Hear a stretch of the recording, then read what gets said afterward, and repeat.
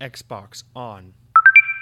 Welcome to Xbox On, a podcast with one host about one console, Xbox. I am said host, Jesse DeRosa, and on today's episode, we'll be talking about the latest Xbox news for the week of May 5th, 2022, including Embracer Group have agreed to buy Square Enix's Western developers, including Perfect Dark co-developer Crystal Dynamics. Xbox have announced their summer showcase where we will learn all about the latest games coming to the platform. Modern Warfare 2 is coming, and more.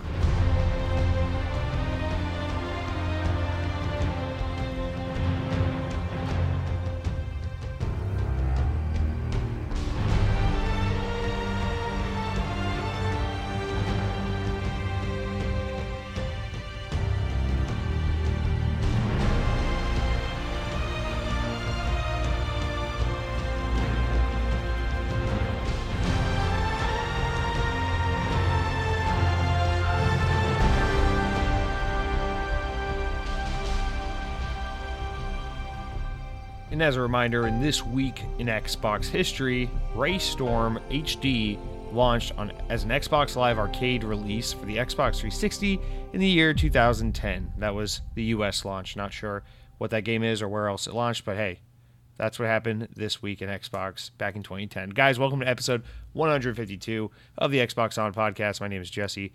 As at the top of the show, I'm your host, but I like to think that in the Xbox On world, we are all the hosts, because you have the autonomy and the power to ride in and steer this ship in any direction you so choose, which we'll get into it when we get to the comments. Hold your wads. I'm getting a little ahead of myself. You're getting a little ahead of yourself. We'll get to your part. Let's talk about the updates, the corrections, things of mild amusement, stories of mild amusement that are a nice little way for us to ease into this week's show. Now, I'm in a good mood this week. I'm in a podcast mood. You might recall last week I was like, whoa, I was just in paradise over at the Universal Volcano Bay, and now I'm recording a podcast. This week, I'm coming from work to podcast.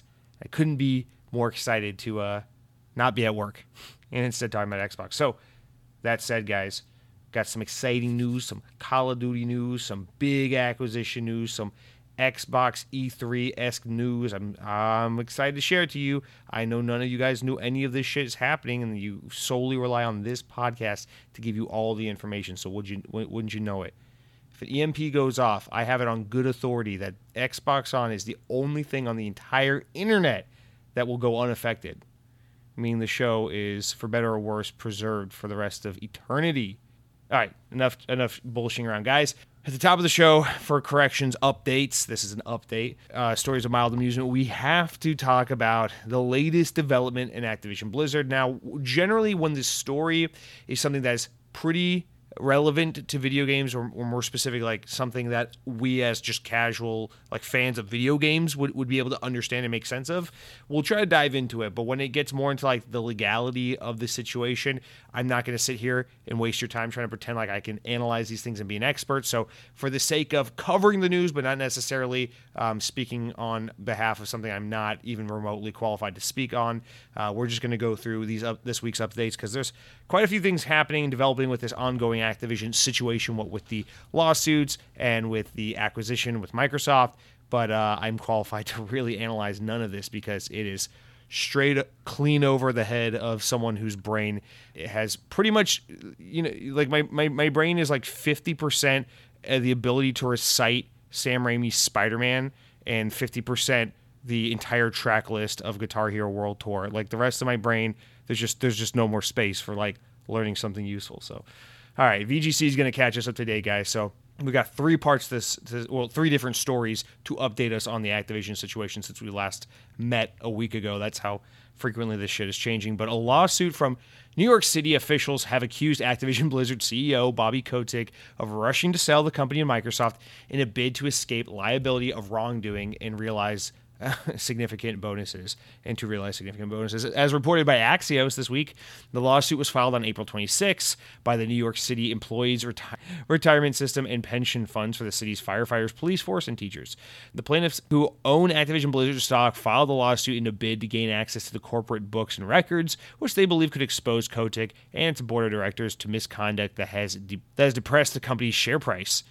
They originally began seeking access to internal Activision Blizzard documents last October after Call of Duty and World of Warcraft publisher, was sued by the California Department of Fair Employment and Housing over its failure to handle sexual harassment and discrimination against female employees.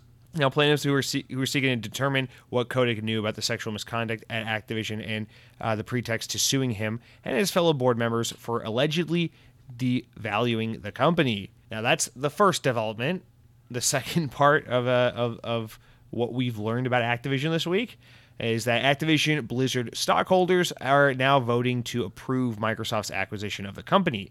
More than 98% of shares voted at a special meeting this past week were in favor of the proposed transaction, meaning that if in their opinion, it is something that should go through. It is a favorable decision, and Microsoft's acquisition of Activision has just gone that much smoother. Now, CEO Bobby Kotick was quoted saying, today's overwhelming support by a vote of our stockholders confirms our shared belief that combined with Microsoft, we will be even better positioned to create value for our players, even greater opportunities for employees, and continue to focus on becoming an inspiring example of welcoming, respectful, and inclusive workplace. Doesn't that just sound not at all like a PR response to something going on? This does not yet mean that the deal will go through, of course, because it's still subject to investigation by the FTC. And so that's part two of the new developments. Now, there's a lot of like Kotaku type reporting going on around. Not to say it's illegitimate reporting, but just to say sites like that reporting that apparently a lot of people don't believe this deal is going to go through, and that's reflective of the stock price. And you're seeing a lot of divide among pundits as to whether or not they think this deal is dead in the water, or if the stock price is entirely or completely unrelated to the transaction itself in terms of one suggesting an outcome of the other. But again, not qualified enough to really speak on this. So wrapping up with our final update regarding Activision Blizzard, and thankfully we'll get into the fun news after this. Activision Blizzard have told its shareholders that they should vote against proposals that make a report on the company's efforts to prevent harassment and discrimination. So the company will be holding an annual meeting to shareholders on June 21st this year, and they sent a notice to shareholders advising them of 5 proposals that will be voted on at the meeting. This is reported by Axios as well. Of the 5 proposals, the board has recommended that the shareholders approve 3: election of its directors' approval of executive compensation, and ratification of the company's public accounting firm. However, it is also recommended that they vote against the proposal, the nomination of an employee representative director, and the preparation of a report about the company's efforts to prevent abuse, harassment, and discrimination. So just to read that again, corporate is recommending to shareholders that they vote against a proposal that is the preparation and report of the company's efforts to prevent abuse, harassment, and discrimination, and to vote against the nomination of an employee representative director. So that's awesome. Speaking out of both sides of your mouth. Lastly, the recording of the document, the latter of which was submitted by the New York State Common Retirement Fund, which is over 1.5 million shares in the company, currently valued at around $121 million. That makes no sense to me. So we'll end it there. And I'm sure to some of you guys with larger brains than mine, you can make a little more sense out of that. But there's your Activision update for the week. We wouldn't have to follow them as closely if it weren't for the fact that Microsoft was like, yeah, we'd like to sully our brand by having this become part of our culture. But whatever, green is good. All right, with that, that's actually all the not fun to talk about news we have. So now we get to get into the juicy shit. Here are some update stories of mild amusement that I think will actually be fun to think about and to discuss. So, Skull and Bones, you might remember this as a game that was announced maybe like 5-7 years ago. I think realistically it's like 5 years ago. Anyway, we got an update on it. A leaked Skull and Bones video provides an overview of what players can expect from Ubisoft Singapore's upcoming pirate adventure. According to a 6-minute video, which was viewable this week online, it was leaked. It shows according to a 6-minute video, which is viewable online right now, the game is set in a world that is inspired by the Indian Ocean during a global age of piracy. Players begin their journey as underdogs who go on a goal to become the most infamous pirates in the whole sea. They start off with a small trading vessel, but build and progress their way to infamy as their level rises, and they can craft bigger and stronger ships with different unique playstyles. In February, Ubisoft reiterated that the long-delayed game will be releasing during fiscal year which ends in March of next year, and said that the title is now a multiplayer-first title. CFO Frederick Duguid provided an update on the project, the new direction of the project during the publisher's latest earnings call following the reboot of the game, which was it was rebooted 2 years ago. So this game continues, in my opinion, to be vaporware until it is out and about. Honestly, whatever. This game, I have zero interest in Skull and Bones. The first time they ever announced it, I was like, oh, maybe this would be interesting. I love pirates. I love that kind of setting. And then I realized immediately it was going to be like a Ubisoft kind of like, I'm like, oh, they're going to focus on ship battle. Oh, they're going to focus on like probably like crafting and open world shit and player. Okay, whatever. I just want a cool pirate adventure game. Anyway, so I immediately lost interest. Haven't really cared since, but have enjoyed watching. Well, not enjoyed. It's sad for the developers who probably poured a lot of effort into this game, but just watching the game get handed from one studio to another, scrapped, rebooted, promised, not released, delayed again, and just watching this game be essentially vaporware. My only thing I had to say about Skull and Bones is, listen, I don't know if this game's for anyone. It seems like no one ever gives a shit about it anytime it does surface and people do talk about it. And, I hope, you hope to be wrong. You hope that the game comes out, ends up being a massive hit. The developers are rewarded handsomely for their hard work and years of patience and effort. And that maybe this is the next hit for Ubisoft and, all good things. That's what you hope, right? But I don't see this being like Sea of Thieves, where it was like, oh man, who's this game really for? And then it came out and it kind of slowly but surely just garnered a bigger and bigger audience until it became a pretty big game. I see Skull and Bones being a thing that is just a belabored, long in development, just impossible to think it's ever kind of coming sort of game until it finally comes out one day and then it's done and no one ever talks about it, no one ever thinks about it. It reviews mediocre to okay and it just is what it is, and then we move on, sells poorly, and Ubisoft has to just erase kind of forget about it and move on with whatever's next. The only other game really that we know of that's in kind of development hell that really reminds me of Skull and Bones the way that's just as just beleaguered as this is Dead Island 2. Just watching that game constantly get shifted from one studio to another, delayed. Clearly no one cares about. Dying Light is way better. The original developers and creators of Dead Island have since moved on to a way better franchise. It's just like this game exists. It's shovelware.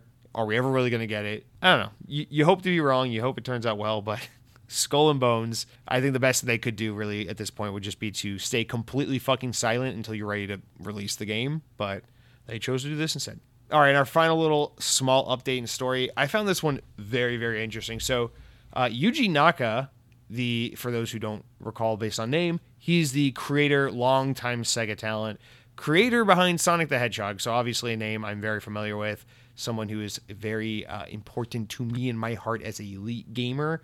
But Yuji Naka, he took to Twitter this week and basically just like kind of tweeted some like really revealing, truthful shit. Actually really interesting how much insight he was able or comfortable with just sharing on a public forum like Twitter. But he basically spoke out about how he was removed 6 months before Balan Wonderland came out. Now, for those who need a refresher, Balan Wonderland is a Square Enix published game that came out last spring, developed by Yuji Naka, headed by a new team that ex-Sonic creator was leading within Square Enix to try and create like a younger audience platformer type game, like a Billy Hatchet, Sonic the Hedgehog type kiddie to teenage kind of platforming game. But obviously the game came out and was a total piece of shit, completely underdeveloped, embarrassingly bad. The only thing you can find online about Balan Wonderland is just videos harping on just what a terrible game it is. But Yuji Naka goes into detail about how he was basically removed from the project 6 months before it was released. And it was just a whole lot about basically this whole kerfuffle between him and Square Enix, where they were mad about all this stuff involving the music of the game and his involvement with the project and this co-developer and everything involved with it. And basically he was just removed from the project during what he kind of describes as like the most critical months of the development, that final stretch, and how it sucks because they kind of dragged his name in a way with this project because the whole, brand new IP, really out of left field kind of game for Square Enix, a genre that we don't see a lot in the games industry, and how really the thing that was attached to Balan Wonderworld was that it is a new game from the guy who brought you Sonic the Hedgehog. And so his name is so heavily associated with this project that he felt like, he got removed from and pulled from before he was able to really help it fully realize. And now it's just this meme and a failure of a game that is just heavily associated with him and tarnishes his brand and his name going forward. And it's a really interesting read. I recommend, if you have any interest in this at all, that you read into the tweets and the stories about it. I won't get into it much further, but It sucks, man. It's Yuji Naka. I as a huge Sonic the Hedgehog fan and someone who has an immense amount of respect for this man, and obviously I owe a great deal of gratitude to him because he's created one of my absolute all-time favorite pieces of fiction in the world. I absolutely adore Sonic the Hedgehog in that character, in that world. If I'm just being honest, the guy has not had a great run since he left Sega and Sonic Team. God, I think the last one he technically worked on was like Sonic Heroes Shadow the Hedgehog, so like 04, 05-ish, I think is when he left. And he worked on Billy Hatcher or whatever for the GameCube. And like that, those were kind of his last projects with Sega before he left. And then I believe that's correct. And then, you know, he went on to work on a couple games. He worked on, I forget the name of it, but it was a Wii game, and then it had a sequel on the Wii U. It's like Azure Sky or something like that. I forget what it's called, but those games didn't do well at all. They didn't review well at all. They weren't well received in any regard. Then he did Balan Wonderworld, and that we all know how that went. And it's just kind of sad to see such a, you know, obviously I'm not trying to say Yuji Naka is like Miyamoto for Sega, but in a way, you know, he created one of the most iconic franchises in the entire industry. And even though his influence as a creator and a developer hasn't influenced the games industry the way like Miyamoto did with Mario, it is important, at least for the time in which his work was the most relevant during those core Sega Genesis years, those early Sonic games, because, you know, like it or not, Sonic has a massive amount of influence over a lot of gamers' childhood and a lot of just, you know, our conception of like what popularized the home console market. And he's an important figure, and it's sad to see him kind of have that fall from grace and just not manage to really build something for himself after all this time being removed from Sega. But of course, you know, you wish him the best. He seems like a really good guy. I feel it made me sad reading that. But anyway, interesting story, something worth looking into if you are remotely inclined. But guys, with that, we're done with our top of the show updates, corrections, and stories of mild amusement. Now I think we should jump into, come on, let's be honest, everyone's favorite part of the show. It's the comments. You know how it works. You head on over to youtube.com/Xbox on podcast. You click on the latest episode, because if you click on any other episode, you're a fucking idiot. You get outdated news. And now you look like a dumb person from the past. And you're going to leave a comment. You can say something really nice like, Jesse, I want to let you know that last week you had a lot of energy and I thought you were on cocaine, but it was exhilarating and it was fun. Maybe you should quit your day job so you can have more energy. Or you can say something like, Jesse, I have 2 bottles of mystery drink in my hand. One of them is the last can of Mountain Dew Whiteout in existence, and I will give it to you as a massive Mountain Dew Whiteout fan, so you can enjoy this last drop of heaven. And the other one is a can of piss. And then I'm like, oh shit, you're like, choose wisely because you can only have one. And then I pick one and you're like, jinx, they're both piss. And then you pour pee all over my head. And then I'll be like, this isn't even a comment. This is an action. This is a thing you're doing to me. And it sucks and I hate it. And I want to wake up from this nightmare. But whatever, if it's somehow a comment instead of a weird hypothetical thing that happens, then whatever, we'll read it on the show. Thank God that didn't happen. But our first comment of the week comes from my brother, Josiah Cronky, Mr. Cronky. Bryson says, technically episode 151 or 151 episodes is a lot bigger of an achievement than 150 episodes. So it makes more sense to celebrate 151 instead of 150. So I appreciate this logic. Of course, this is very true, which is why I think it's so stupid that so many people were like, oh, 150 episodes. Congrats, Jesse. That's a big accomplishment. It's like, okay, well, right now, we're recording episode 152. Where's my fucking congratulations for that, you dumb bitch? That's 2 episodes more than 150, if my math is correct, and I'm pretty sure it is. And anyway, let's talk Halo. Halo shit. Halo Infinite Season 2 came out this week. We'll talk about that more in the what I've been playing, but let's talk about some Halo comments you guys had. Jay Comatose comes back in for the second week in a row. Thank you for writing in and says, regarding Halo Infinite and 343, I think we're in for another Master Chief Collection situation. What I mean by that is that Master Chief Collection released in a sorry state and eventually became a great game. I think that will happen with Infinite as well. I just hope players stick around. In my opinion, the development problems in Infinite faces is 100% on Microsoft. They should be throwing every available resource into making Halo a great game. Halo is their flagship property and Master Chief is their flagship character. Having a great Halo game is what's going to be or what's going to bring players to Xbox. For Microsoft to let development issues plague Infinite is an absolute travesty. P.S. Not gonna lie, having my comment read last week on the show gave me a little bit of an endorphin rush, so I'm gonna try to become a regular contributor. Lol, keep up the good work. Well, Jay, thank you for writing in, and just having more comments to read gives me a little hit of endorphin. So the feeling is mutual. I appreciate the support as always, and please have a wonderful week. Now, with the kindness out of the way, let me tear you apart. Actually, I can't tear you apart because I agree to an extent. Now, Master Chief Collections, it is different, but it's not entirely. It's a fair comparison to make, and I can see why you would draw the parallels, and I think it's a discussion worth having. But they're not exactly the same, because I would say Master Chief Collection was a celebration, a series of games that we knew for a fact were masterpiece god tier games. I mean, Halo 1, 2, 3, and 4. I don't think you can put 4 games on a disc and have it be more exciting than that. I mean, unless you put a disc that was like Sonic Unleashed, Super Mario Galaxy, Halo 3, maybe Superman 64 just to piss you guys off. I don't know. That could be like the only thing that maybe topped this. But the Master Chief Collection was a guaranteed amazing collection of amazing games with amazing features, and it was somewhat a known quantity. It was like, okay, we've played these games, we know what to expect. This is going to be a phenomenal experience. But then they fucked up like the back end shit, like the stuff the consumer shouldn't have to think about. Like, why does the game not match make? Why can I not play the game? Like, that was the problem with Master Chief Collection. It's like, I know this is a great collection of games because I played these games before and I know they're all masterpieces, but the fucking package doesn't work. So that was Master Chief Collection's problem. Halo Infinite is a little bit different because its situation is like, the game works, but like, why is the game so skimpy on content, and why is it like not as complete of a package as, God, like, why it's missing so much shit at launch, and other Halo games have this shit at launch. So it's different that like one is like guaranteed good content with terrible execution, and the other one is like a lot of promising content with a great need for more of it, but pretty good execution in terms of like the package working and being a thing you can use and play and enjoy, at least as intended. So it's different in this sense. And the only reason I get into the nitty gritty of like picking apart that comparison is just to say, I think that that differentiation will affect how players feel about wanting to come back to it, right? Because Master Chief Collection, I feel like it's like, oh, it's like old reliable. It's like comfortable. It's like, oh man, they if they fucked up this collection that has Halo 2 and 3 on it or whatever, fuck it. I already played those games. They fucked this up. This package is broken. I don't have to come back to it, whatever.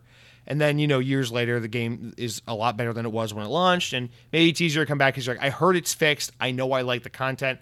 As long as it works now, fuck it, I'll play it. But Infinite is different because Infinite is like, if you don't have sufficient content up front, if you don't have enough cool things to do, enough things to set you apart from the competition and really sink your hooks into people, you might not get those people back when you fix everything like you did with Master Chief Collection. Because there are people who bought Master Chief Collection in 2014 was like, this fucking sucks, put it down. And then in 2016, 2017 came back to it and were like, oh, this is great now. I can finally play these games that I love so much all in one place. But Halo Infinite is like, some people don't know if they love Halo Infinite or not because it's a really promising start that desperately needs more modes, more maps. Even with Season 2, desperately needs more content. It's missing Forge, it's missing co-op campaigns, it's missing all these quality of life features and little bells and whistles that we're just so used to being like in Halo by default that, Halo Infinite might not have enough on its bones to get its hooks sunk into people for them to want to come back when the game is ready to go. Does that make sense? Like in 2 years from now, when Halo Infinite is undoubtedly a great game because it has, I don't know, maybe they'll have like 4 maps on the game by then, and then they have Forge and they have DLC campaign content and they have all these other things, and they fix the progression system, they fix the cosmetic system. Once all that shit is guaranteed to be like really good to go in 2 years, yeah, we as diehard Xbox Halo fans might be back at it, playing it, loving it, saying, wow, I can't believe this game is just so much better than it used to be. They fixed everything. But if you're someone who played in November of 2021 and said, there's not enough here, fuck this, fell off and went and played Warzone or some shit like that, that guy might be like, it's a little harder to get me back in. Because unlike Master Chief Collection, it's not like, well, I know I love those games. I have so many good memories with those games. There's such a guarantee that thing is worth my time to invest in again. But Halo Infinite, didn't really have enough at the start for a lot of players to prove that, like, hey, I'm not ready yet, but I will be at some point. Make time for me. That's a huge ask of a consumer in a world where, like, as we're about to get into, Modern Warfare 2 is about to be out this year, and it's going to be like, unless they catastrophically fuck up Modern Warfare 2, it's going to be a much more attractive option to consumers. New version of Warzone. Another COD game with probably a really good campaign, probably a really solid multiplayer suite with, it's Call of Duty. It's going to launch with like 15 fucking maps and like set a billion fucking modes, because that's what Call of Duty does. And there's going to be a lot more options, and that's going to make people forget about Halo. So that's my only concern. I think your comparison is apt. I think it's interesting, but I worry that they're botching that first impression so much that they might not be able to make it back in the end. I think they will. I personally, I'm confident that they will make good on Halo Infinite. It will be a great game when all is said and done. I just feel like at the end of the day, Halo Infinite is going to be a pretty solid games as a service that definitely has legs and definitely has an audience, but it might not ever get to be as big as it could have been because they just so catastrophically fucked up that first impression. And I don't know, whatever. We saw Siege and Sea of Thieves and all these other games, Destiny and all these games end up being very successful despite not amazing launches. So who knows? But anyway, the other thing is, and you're right, it is on Microsoft that, sorry, just as a real quick wrap up, it is on Microsoft. You're right. I do blame Microsoft more than 343 because they're the ones who funds 343. They're the ones who manage 343. So the buck does stop with them. They are the upper management. I almost wonder if, because you mentioned, Halo's the flagship property, Master Chief's the flagship character. Yeah, that's how we all think of Xbox. But do you think Microsoft really feels that way still? Now that they own Bethesda, they own Fallout, Skyrim, Elder Scrolls, Starfield, whatever the fuck it is I'm trying to say. Now that they're about to own Call of Duty, maybe that's Microsoft saying, listen, of course we're always going to have Halo. Halo is the thing that made our brand, but now we don't have to worry about and stress about Halo as much as we used to and throw as much into it and just hope and pray that it's our savior as much as we used to, because we have other very big properties. It's not all contingent on Halo anymore. And I mean, I hope that's not what's happening.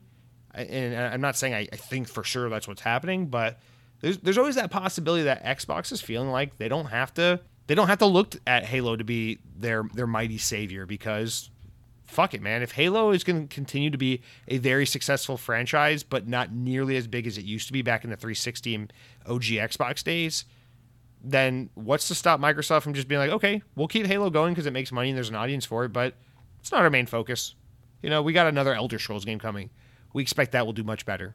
It's sad to think that way, but it's possible that we're coming into an era of Microsoft where that's kind of the climate, that's kind of the attitude about their IP.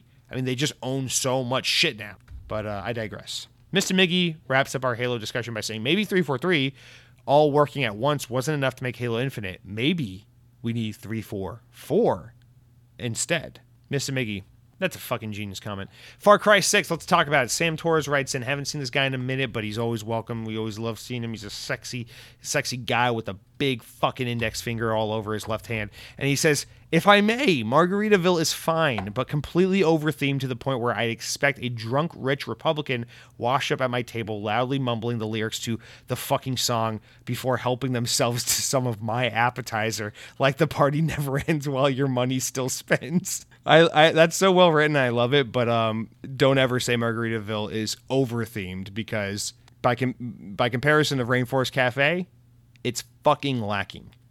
Okay? Now, you say, segue into Far Cry 6.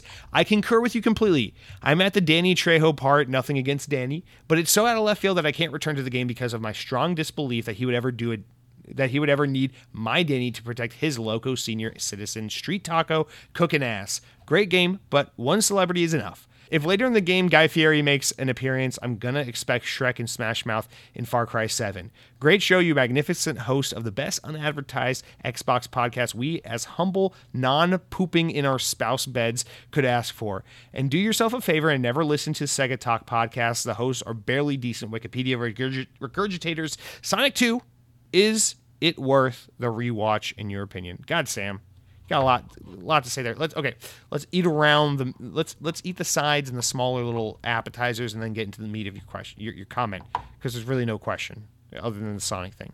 Is Sonic 2 worth a rewatch? Well, at the expense of sounding hypocritical because I haven't seen it a second time, yes, of course it is. I really want to see, dude, I had this problem so much where I'm like, oh, that was a good movie. I really want to see that in theaters one more time before it leaves, and I can't. I meant to see Spider-Man No Way Home in theaters a second time so hard, and it just couldn't happen. I don't know. It just didn't happen. And I feel like we're getting there with Sonic because I really want to see Sonic, but now Doctor Strange is coming out. I'm like, oh, how's this going to work? But pray for me, Sam. Pray for me. Now, I actually used to listen to Sega Talk. I'm still subscribed, but I haven't listened in years. It's not a great podcast, but I appreciate it exists, and I appreciate the effort those hosts put into it because there are very few Sega-related podcasts. That's a big point of frustration for me. There used to be a very decent Sonic the Hedgehog podcast that just disappeared without notice one day. I used to listen to that shit like crazy like 6 or 8 years ago. And then Sega Talk is basically all that's left, but they're not phenomenal, but you know what? They're the only people and they're the only game in town. So you got to appreciate them for at least being there, you know? And I mean that as no disrespect to the hosts. Especially as the host of a podcast I don't think is all that good, to be honest, but I appreciate your support. Now, Far Cry 6, I haven't seen any of the Danny Trejo stuff. I know he's in the game. I don't know if that's DLC or after the game or where. I am mainlining the main quest, the Golden Path, and really ignoring the hell out of everything outside of that. So maybe that's why I'm not really not enjoying, because I enjoy playing open world games that way, because I don't like open world games. Maybe that's why I'm not getting the full effect of the game or coming across certain things, but I don't know if I agree about the whole one celebrity is enough thing, because the issue with Far Cry 6, as is the issue with Far Cry 5 and 4 and 3, or maybe not 3, but definitely 4 and 5, is that there isn't enough of the villain. They're like, hey, let's get a pretty good actor and maybe have him do like 7 lines and try to split that and spread that out over a 25-hour campaign. That'll be a pretty good idea. What do you think about that? We can market the hell out of this, even though he's barely in the game. That's one of the issues with Far Cry 6, but we're making it through the game, okay? I really don't have much else to add to the game. I really don't think I'll have much to say about that game until I beat it, to be honest. But you had a little PS here. You said, I did return to Far Cry 6 and help Trejo out.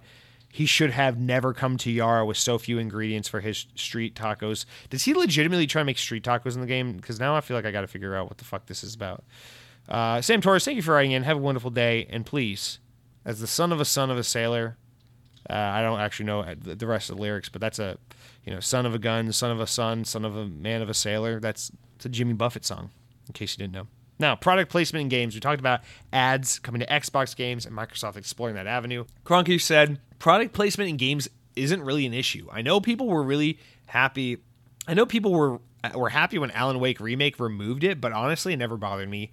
The stuff is usually fine. I don't think they're really talking about product placement. I think they mean ads, like when you click on a YouTube video, possibly for a menu in game. Now, Cronky, I know you said this last week too, but I read the news and I took that as like ads, like in Death Stranding when Norman Reedus is like, I drink Monster Energy and shit like that, or like a billboard in the background or something like that. I really do, or like, a TV's on in the video game and then they're like playing a commercial for like fucking Baywatch or whatever the hell they do in video games. I'm pretty sure what they're talking about. I really don't think they're talking about like, oh yeah, we're thinking about maybe adding 30-second ads in the menus of Halo Infinite so that in between matches you can earn double XP if you decide to watch a 30-second ad for fucking Dove body wash, after a sweaty match of Halo Infinite, so you can both speed up your progression and clean your sweaty gamer ass. I really don't think at all that's what they're talking about. So you and I are completely at odds about this. Now, if they are talking about adding ads in the way that you're suggesting, I am completely 100% against this. That is completely disgusting and inexcusable, because you are purchasing a fucking game for $60, $70. Do not fucking water down the experience by adding in shitty, cheap mobile game-esque ads that makes the experience dirty and disgusting. Think about like when you go to Six Flags. Here, I can use my theme park love in this case. You think about a park like Six Flags. You go to a Six Flags park, they're cheap as shit. Like admission to a Six Flags park is like $40. And they always have a promotion where it's like, bring a can of Coca-Cola and we'll knock $20 off your park admission. And you can get into a full day of Six Flags for like $20. But the problem is Six Flags is dirty as hell. There's almost no theming. It's disgusting and smelly. And everywhere you look in a Six Flags park, there's just ads for everything. There's ads for Twix and fucking candy bars galore. There's ads for fucking insurance and ads for hotels and all this disgusting shit. You literally go to a roller coaster. There's a roller coaster that's themed to Twix candy bar, and there's 2 tracks to the roller coaster. The left track is the left Twix, and the right track is the right Twix. There's no theming. It's just a sign that explains that. Like, that level of cheap, disgusting theming. That is the mobile game experience, okay? But if I'm going to, like, Universal or Disney and I'm paying $120 fucking dollars to get into a theme park for the day, I fully expect to not get bombarded with ads to buy fucking foot cream and Arm & Shoulder, you know? Arm & Hammer, is that what it's called? Shoulder and Hammer?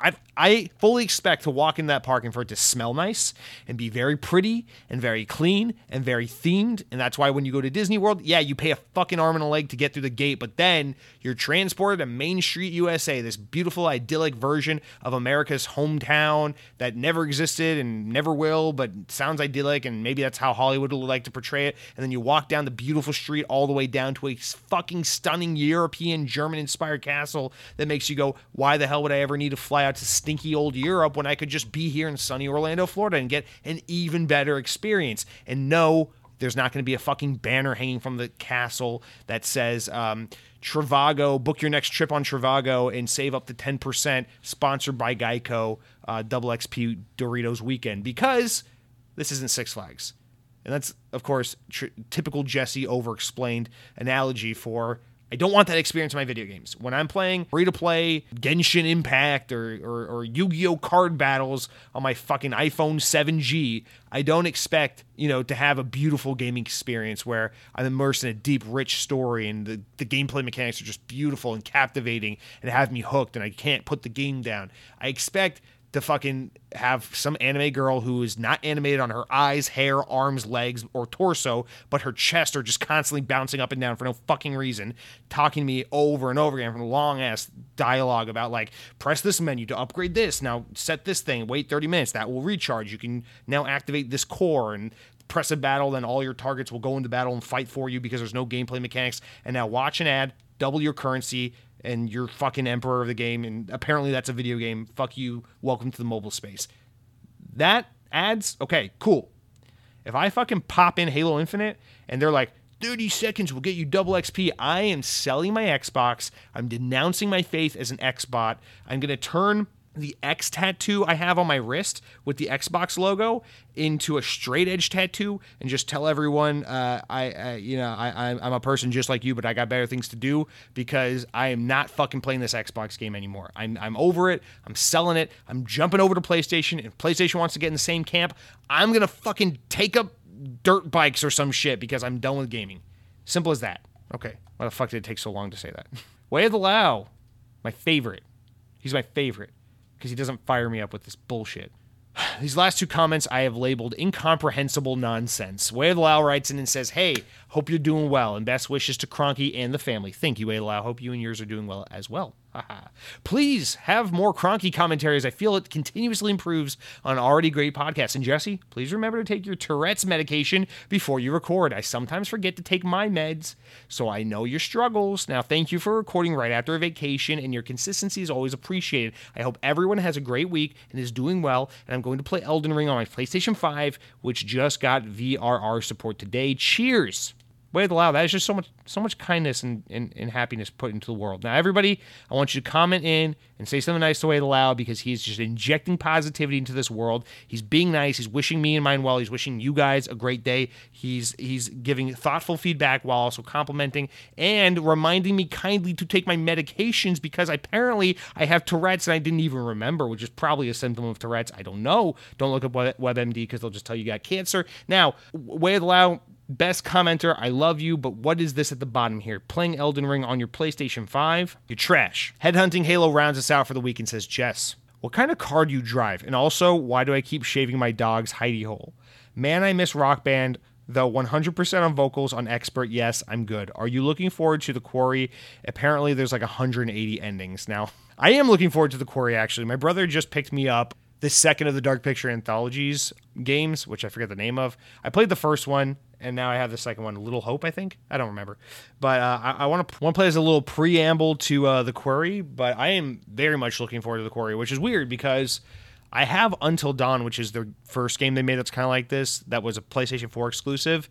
And I've been meaning to play it for like 7 years and haven't played it. And I enjoy what I've played and experienced and seen of the Dark Pictures anthology so far, but I'm pretty behind on it.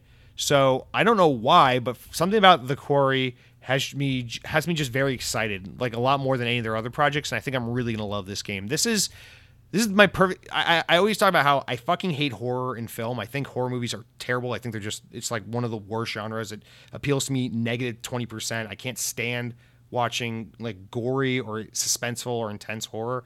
It's just my least favorite thing.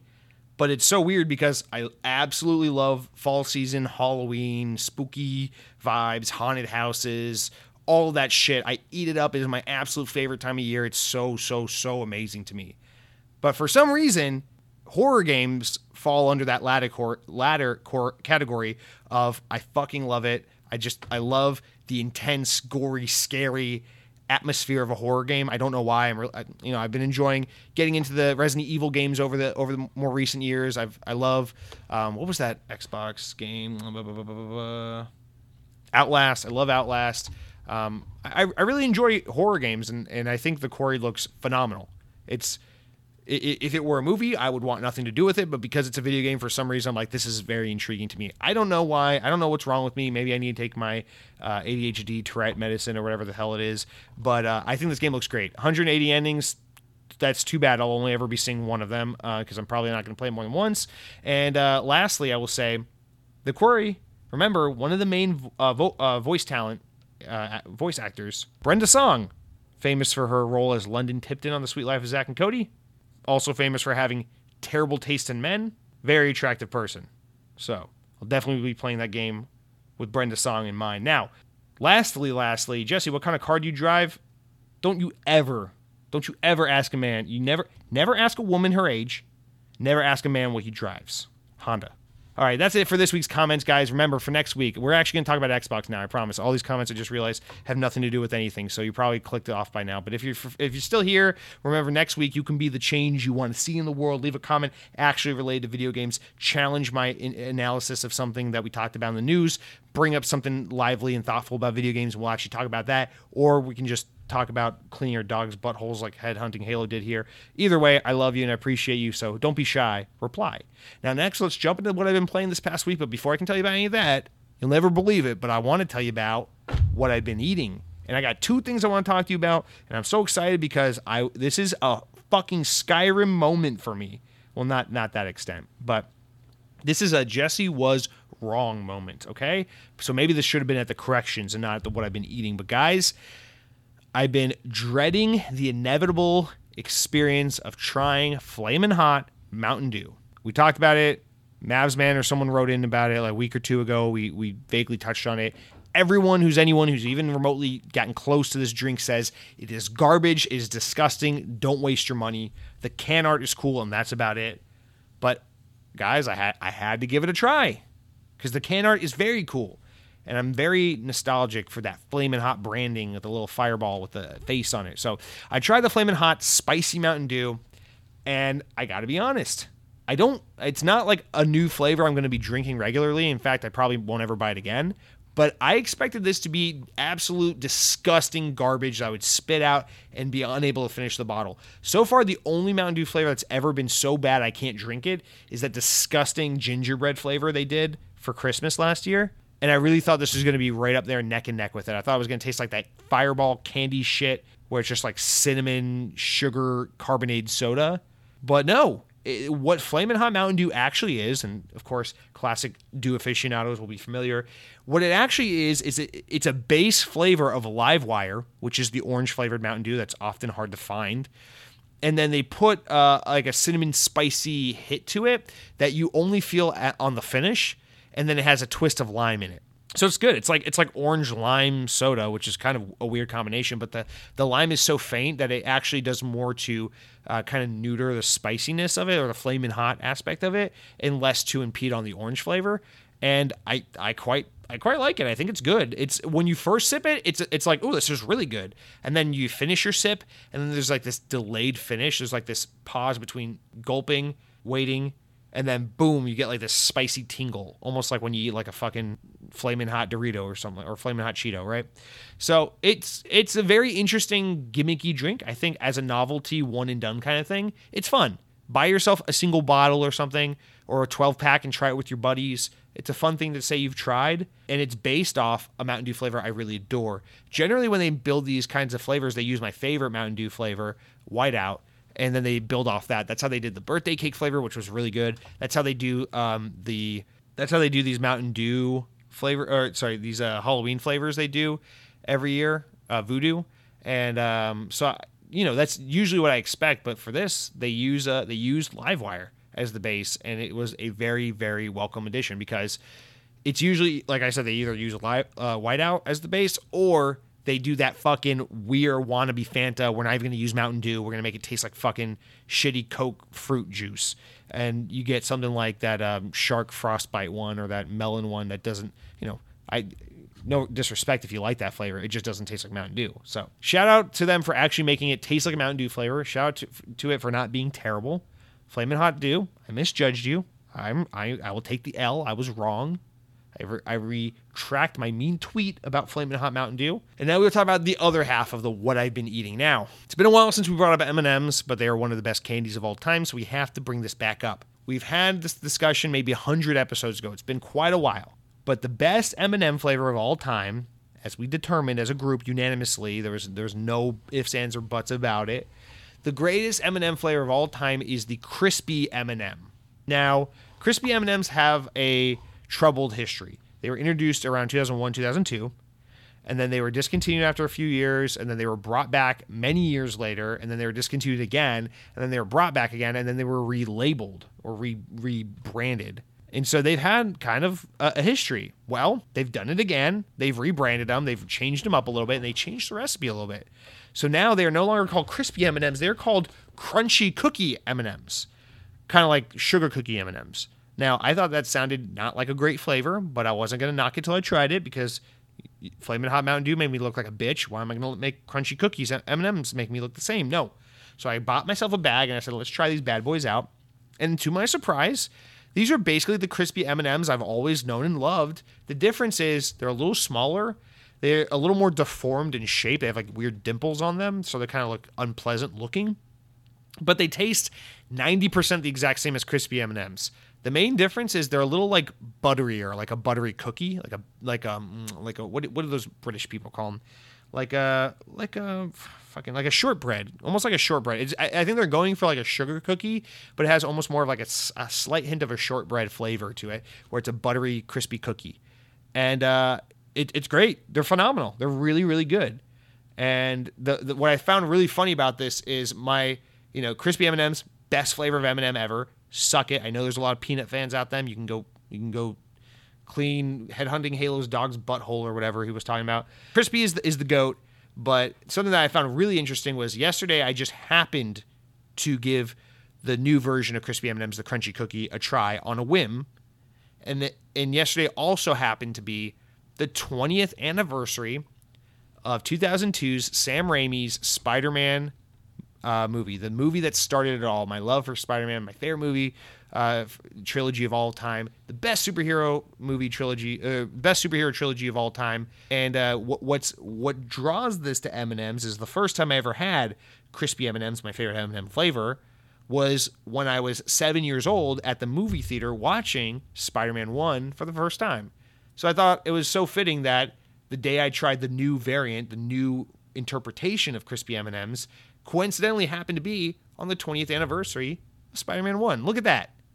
20 years have gone by. I went from being 7 to 27, and I still do the exact same shit. I run around, I poop my pants, I eat crispy M&Ms, and I watch Spider-Man. Life is good, guys. Now that's it for what I've been playing. Oh, actually, I meant to read this during the Hot Mountain Dew, but the Blundin wrote in about Mountain Dew and says, just wanted to say this is my favorite Taco Bell podcast. And that being said, I just saw that Quick Trip has Flamin' Hot Mountain Dew in 20-ounce bottles. So you can just throw a one item in, not a 12-pack. Everyone needs to try Nitro Pepsi. It is simply amazing. It's like a Pepsi float. Cannot wait for episode 173. The Blendin, I'm sorry, I have to apologize because this comment would have gone so well with the Flamin' Hot Mountain Dew comment, but I butchered it by tacking it onto the end here, so I do apologize for that. But I will say, yes, if you're cautious about Flamin' Hot Mountain Dew, buy the personal size bottle. I found it at Publix. You can find it at the gas station. That way you don't have to commit to the full 12-pack. But also, I didn't include it in what I've been eating, but I tried Nitro Pepsi, and you know what? The Blendin, I tried it on your recommendation. Now, I saw it in stores a few days before you left this comment, and then I read your comment, and I was like, fuck it, I gotta try it. So the next time I went to the store, I picked up a can. I think we got like the vanilla one. There's a couple flavors, and the one I found at Publix was the vanilla one, so whatever. And you're right, this is really good. This isn't something I would feel obligated to try many times, but you're right, it's kind of like a Pepsi float. You shake the can before you pour it, so you can get the float, or like you put it upside down or whatever, so that all the foamy, creamy floatiness rises to the top and the soda stays on the bottom. But it reminds me of something between like a Pepsi ice cream float and a butterbeer from Harry Potter Land at Universal. It reminds me of like the cross between that, like a poor man's butterbeer, if you're butterbeering on a budget, and a Pepsi float. And I think it's really fun to try. It's really creamy and delicious. And thank you for the recommendation, sir. I'm glad I tried it. Thanks to you. Now, that's it for what I've been eating, but let's talk about what I've been playing. Guys, Halo Infinite Season 2 just dropped, so you know what we're going to talk about. Far Cry 6. No, we're not going to talk about that. I have been playing Far Cry 6, but like I said, I have nothing to say about that game until I beat it, so we will just leave that out. But Halo Infinite Season 2 is now live. I was very busy yesterday writing the podcast notes, grocery shopping, doing dinner and stuff, so I didn't have time to extensively sit down and play through a lot of the new content, but I did have enough time to play a couple of matches of Last Spartan Standing, purchase my battle pass, and play one match of King of the Hill. So EA's King writes in, and he only shows up when there's Halo involved, and says, "Yo, I'm alive now. The Halo Infinite Season 2 Battle Pass has really ugly helmets. Also, I've been playing Warframe, but oh man, Halo Infinite Season 2 is coming out." You wrote this before it came out. Oh wait, when you read this comment, it's already going to be out. Also, why did your mic quality suddenly become weird? Okay, bye. I didn't know my mic quality became weird, EA's King, but now I'm insecure. Thanks to you. Wow, you're amazing. Okay, EA's King. Halo Infinite Season 2 is out because it's the future now, and your comment looks dated, which makes you look dumb, but you're not dumb because you're EA's King and I love you. But I have played some Halo Infinite Season 2, and not nearly enough to really render some serious thoughts on it. But I will say this. The new map, having only played it 2 times, I already forget the name of it, but the fucking Last Spartan Standing map that they've included in there is beautiful. It adds so much aesthetic diversity to the game that this game sorely fucking needs, and I love it. It looks very, very beautiful, very desolate, very, very like Halo Reach meets Halo 3, and I am here for it. I love this map. I love the way there's a lot of wildlife in the map. I love how it's desolate but very kinetic anyway. I love how it's very platformy focused. There's a lot of like jump up on this platform to this ledge, and it's not very like flat and symmetrical and basic. It's very vertical and like platformy. I think this map is fucking awesome. But like I said, I only got to play 2 matches of this, 2 quick matches before bed, and then a match of King of the Hill. And I will say this. The start of Season 2 had me so excited because they're doing the Destiny thing where they're like, new season, here's a new cinematic. Here's literally your multiplayer Spartan in a cutscene, and here's some story. Here's trying to make story content out of the multiplayer. I love this. It's exciting. I know this is what games with seasonal content do, but it's really exciting as a Halo fan seeing Halo do this because it just gives me more Halo lore and Halo shit to be steeped in and to be nerd out about. So this was really exciting for me. And I saw the cutscene, and it's like, oh, cool, you have this banished AI, and you're trying to help this Spartan. Okay, this is cool. I like this. And then you get let loose, and you buy the Battle Pass, and you start digging through the Battle Pass, and you immediately say, oh, God, what have I done? I just dropped $9 on this Battle Pass, and what I'm realizing is this is 100 tiers of more bland, uninspired, unexciting cosmetics that are tailored to very specific suits of armor that I may or may not give a shit about, that are going to make my customization options so uninspired, so limiting, so unexciting that the only reason I'm going to grind through this battle pass is out of pure obligation and FOMO. And I immediately got depressed because like, fuck, I just finished the other battle pass. Now I got to do it again. You don't have to do it, but you got to do it. You lose your Halo V card or whatever they say in 2008. So that was immediately a downer, but I was like, you know what? Last Spartan Standing, a new map. I haven't played the big team battle map because personally, I'll get around to it probably tomorrow. But I'm just not a big team battle guy, so that's not really the allure to me. I want the more competitive arena shooter stuff. So I jump in, we see this new map, we see Last Spartan Standing in a round of King of the Hill. And I gotta say, Last Spartan Standing on paper is such a cool mode to me. It's like Call of Duty's gun game mode that was introduced in Black Ops. I fucking love that mode so much. You get a kill, upgrade to a better weapon. You start with the shittiest weapon, and every time you get a kill, you upgrade to a better weapon. I fucking love it. It's so cool. Here in Halo, I want it. I'm good for it. Let's go. But then it has a little bit of a battle royale twist where it's like, okay, there's like 12 players, I think. It's like 12 or something. I think it's 12 or 18 or something. And every player has a pool of like 5 lives, and once you lose your 5th life, you're out. So it's kind of like Battle Royale where you play until it's last man standing, but it's also kind of like gun game. And once you play it, it feels a little more like gun game than it does Battle Royale. But it is like Battle Royale in that it has a circle or a dome that closes in on you, although it's not usually that threatening. Here's my gripe with this. I like how it's like XP based, so it's like the more score you get, the more upgrades and weapons you get. So it's not just like 1 kill equals 1 weapon. It's like you really got to perform to get better shit. So it makes it really about, it makes it a little more competitive. My gripe with my 2 early matches, and again, very, very, like, I'm probably going to feel very different once I played it. But my gripe with this was like, why does Halo's player base suck so much now? Back in the Halo 3 days, back in the Halo Reach days, it felt like Halo. It just felt like people were like, let's jump into this game and run around and shoot people. But now for some fucking reason, I don't know if it's because Halo's free to play, or I don't know if it's because the way people play online games has just evolved over the years, or maybe it's because we let sweaty, dirty fucking PC players play our games, our console games. I don't know. But it drives me fucking nuts that I'm dropped into this and I'm like, it's Halo. I want to run around the map, encounter people, and just use my skills and my weapons and my arsenal, what I have available to me to best this opponent. But people insist on fucking playing it like a campy, sweaty little Call of Duty clone. And I get pissed off because I'm trying to run around and play the game, but there's just people hiding behind cover, hiding behind little barriers, crouched down with their little fucking manglers, trying to pew pew people who catch them off guard. And I'm like, this isn't fun. This is not how you play gun game. You don't hide like a little bitch and get cheap kills. Like, jump out, get into the fucking game. And so that's the thing is, and I know the circle is meant to close in to force people like out of hiding and into the game, but I think they need to do something about that. Maybe make it a little more aggressive about how fast it closes in or something, because I'll say just off my 2 early matches I played, I was like immediately in love and then immediately crestfallen. I was like, this is a cool concept for a mode. This is a really beautiful looking map.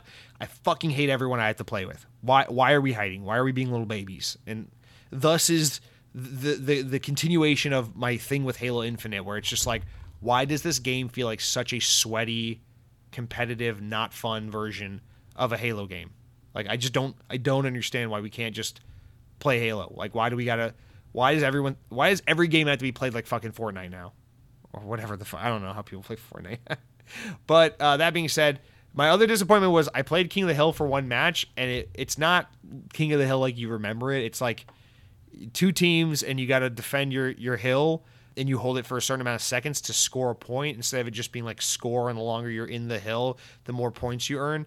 So it's a little different, and I don't know if I like it, because it's kind of like, it's a little less like King of the Hill and a little more like Strongholds. So I was mildly let down from that, because King of the Hill is one of my favorite modes, and I kind of wish they took a it ain't broke, don't fix it approach to it. But I guess we have to have new King of the Hill instead. So I'm not going to render a final verdict. I barely put any time into this. I'm excited to get into it tomorrow and this weekend and put more time into the Season 2 and really feel it out. But early impressions, I like this new mode. I hate the Halo Infinite player base. I like this new map, but it makes me sad thinking, wow, we have literally 1 new arena map to get us from May to November. So basically, from last November to this November, we're going to get a grand total of 1 map added. And it's going to be hard getting all the way through Season 2. But I don't know. This is what we signed up for, boys. But that's it for what I've been playing, guys. Not to sound too down. I love myself some Halo, but man, oh man, we need some more content. We need more content. But with all that said, guys, we're done with the top of the show. We get into the sexy news segment next. So let's take ourselves a break, stretch for 10 minutes, grab yourselves an ice cream sandwich with chocolate chips in the middle, and then we'll rejoin and talk about all the news. All right, now we're back into the news. Guys, our first story this week is a big one. Embracer Group is buying Crystal Dynamics, Eidos Montreal, and other IPs, including Tomb Raider, or in their associate IPs, including Tomb Raider, from Square Enix. So this is a big acquisition, and there are a lot of parts to it. So I've stitched together a couple bits and pieces of different stories, and let's kind of try sift through this using various articles from our friends over at VGC. So Embracer Group have agreed to acquire a large part of Square Enix's Western development arm for $300 million. Keep that number in mind. The deal will see Embracer Group acquire Crystal Dynamics, Eidos Montreal, and Square Enix Montreal, and a catalog of IP including Tomb Raider, Deus Ex, Thief, and Legacy of Kain, among others. It will also include more than 50 back catalog games from Square Enix. This will also potentially include Square Enix's Marvel games, Avengers, and Guardians of the Galaxy, subject to license holders agreements, the license holders agreements, Disney basically. The total acquisition includes around 1,100 employees across 3 studios in 8 locations around the world. And according to Embracer, the total purchase price will be $300 million on a cash, debt-free basis to be paid in full at closing. The deal is expected to close in the second quarter of this financial year, between July and September. And in a press release, Square Enix said the deal, quote, enables the launch of new business by moving forward with investments in fields including blockchain, AI, and cloud. Now, put a pin in that because we'll get in that because that's fucking funny as shit. That goes. They added, quote, going forward, the company's development functions will comprise its studios in Japan, Square Enix's external studios, and Square Enix Collective. The company's overseas studio will continue to publish franchises such as Just Cause, Outriders, and Life is Strange. In a separate statement, Square Enix's American and European CEO Phil Rogers said, quote, Embracer is the best kept secret in gaming, a massive decentralized collection of entrepreneurs whom we're thrilled to become a part of today. We're thrilled to become a part of today. It is the perfect fit for our ambitious, high-quality games with great people, sustainability, and growth in our existing franchises to the best version ever, or to grow our existing franchises to the best versions ever. Embracer allows us to forge new partnerships across all media and maximize our franchise's potential and live our dreams of making extraordinary entertainment. Crystal Dynamics announced last month that the next Tomb Raider game has already entered development using Unreal Engine 5, although it is in early development, so don't expect it anytime soon. In January of last year, a video outlining its plans for the franchise's 25th anniversary, Crystal Dynamics revealed that Lara Croft's next adventure will unify the timeline in Core Design's original Tomb Raider games and its own reboot trilogy that began in 2013. The president of Square Enix stated last month that the company's Japanese studios shouldn't try to make games aimed specifically at Western players. And in an interview recently with Yahoo Japan, Yosuke Matsuda explained that while it's vital that Square Enix games sell well on a global scale, it would be a mistake if its Japanese developers tried to imitate the Western style of game. That said, Square Enix has said that it will still publish some of its Western games, as mentioned above, despite selling a large portion of its Western development arm to Embracer this past week. Since the start of 2020, the Swedish company Embracer Group has made 62 acquisitions at a cost of $8.1 billion, not counting the deal announced today. When the deal is completed, Embracer, which also owns such companies as THQ Nordic, Koch Media, Deep Silver, Saber Interactive, and Gearbox Software, will have 124 internal game development studios altogether. Its largest acquisition was the $2.75 billion purchase, or €2.75 billion purchase of French board game company Asmodee, or Cronky, you correct me if I'm saying that wrong, Asmodee, in December of 2021. Now, last year, it acquired Borderlands developer Gearbox for $1.4 billion. And in 2020, it purchased World War Z developer and Witcher 3 port developer Saber in a deal that could rise to $525 million. In March, Embracer acquired Dark Horse Media, one of the leading U.S. comic book publishers, for an undisclosed sum. Now, lastly, let's read about the story that kind of explains how this all affects Perfect Dark, as Of course, Crystal Dynamics is working with the Initiative on co-developing the Perfect Dark game coming out of the Initiative, and they were a Square Enix-owned studio that is now being acquired by Embracer Group, so there is a little bit of concern or curiosity as to what that means for them. Now, VGC relays in that regard that Xbox studio The Initiative has stated that they will continue to co-develop Perfect Dark following the news of Embracer Group acquiring Crystal Dynamics. The acquisition announcement did not mention how or what would be happening with Crystal Dynamics' commitment to the help with development of Xbox's Perfect Dark reboot, although it is safe to assume that deal is already going to be is going to continue to be honored, so probably no concern of any significant consequence there. But according to a new tweet by The Initiative, it appears that Crystal Dynamics will continue to work on the game as followed, retweeting a statement from Crystal Dynamics that refers to the acquisition as a new chapter for their story, and The Initiative confirms that those are the plans, saying, "We're excited to see Crystal Dynamics take these next steps with their studio. Our teams have made great progress in building Perfect Dark together as co-development partners, and we will continue to work with them in their next chapter." End quote. Now, Xbox signed up Marvel's Avengers and Tomb Raider developer Crystal Dynamics back in September of last year to help develop its Perfect Dark reboot that has seemingly been long in some kind of stasis or belabored kind of development stage. And at the time, the Initiative tweeted, "Perfect Dark update, we're planning on partnering with Crystal Dynamics, the world-class team behind the character-driven games like Tomb Raider, to bring this first-person spy thriller to a new generation." Hopefully giving Joanne Dark a little bit of Lara Croft vibe, maybe. Who knows? I don't know. So that's a whole lot to digest and a whole lot to talk about. So this is the big story. This is the big meat and potatoes of this week. And now I would like to dive into a couple of angles of this story and what this means. So obviously we talk about acquisitions all the time. We talk about how this is the biggest thing happening in the industry. It is changing everything about gaming. And we talk about scary actors like Tencent. We talk about actors that we don't mind as much like Microsoft, but still do concerning things like acquiring Activision. And sometimes these deals are a little exciting, like with Bethesda, and sometimes they're pretty concerning, like when Tencent gives money to absolutely everyone and says, "Don't worry, we're not going to affect the games, but you can't mention Taiwan's existence." Anyway, that being said, Embracer Group is probably the one that concerns me the least of these, and it's almost laughable to say that because they're so massively absurdly large. But first of all, they're Swedish, and I tend to trust the Swedes. Second of all, they're European, so you know they're harmless. What are they going to do? Throw a fucking poison rat at us and start another plague? But no, all joking aside, this tells you a lot of things about where different key players in the industry have their heads. Now, Embracer Group, it was kind of cute, right, when we were talking about them maybe 3 years ago or 4 years ago, when this was mostly just various investment groups buying up the remaining naming rights and IP to various THQ and when Nordic was buying the THQ brand and a bunch of THQ licenses and stuff and kind of resurrecting THQ. And back in those days, their big team was Virgil, the people who make the Darksiders games. And it was like, oh, that's cool. They're kind of resurrecting THQ and they're bringing back like the AA space. And yeah, that's awesome. After the PS4 and Xbox One generation of AA just basically not existing. It was all like 8-bit indie or billion-dollar fucking AAA and nothing in the middle. Like, this is exciting. This is cool.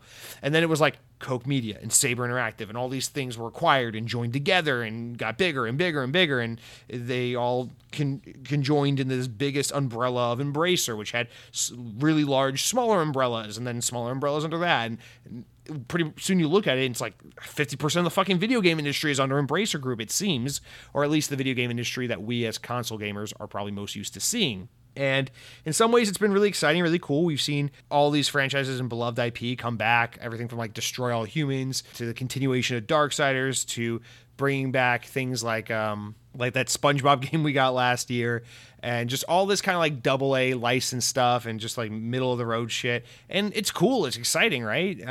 I think a lot of people are into this, and generally Saber is somewhat trusted, although, I have my opinions about Koch Media or anything tied to the Koch brothers, but whatever. Generally speaking, this is the least seedy one, right? The money is seemingly, from our perspective, pretty clean and honest for whatever that fucking is worth or means. And then a lot of the studios that are involved are like, it's a lot of like studios that are either struggling or that are lower tier or that kind of need the assistance, or IP that are kind of dormant. So generally when we see stuff associated with Embracer Group, it's like, oh, cool.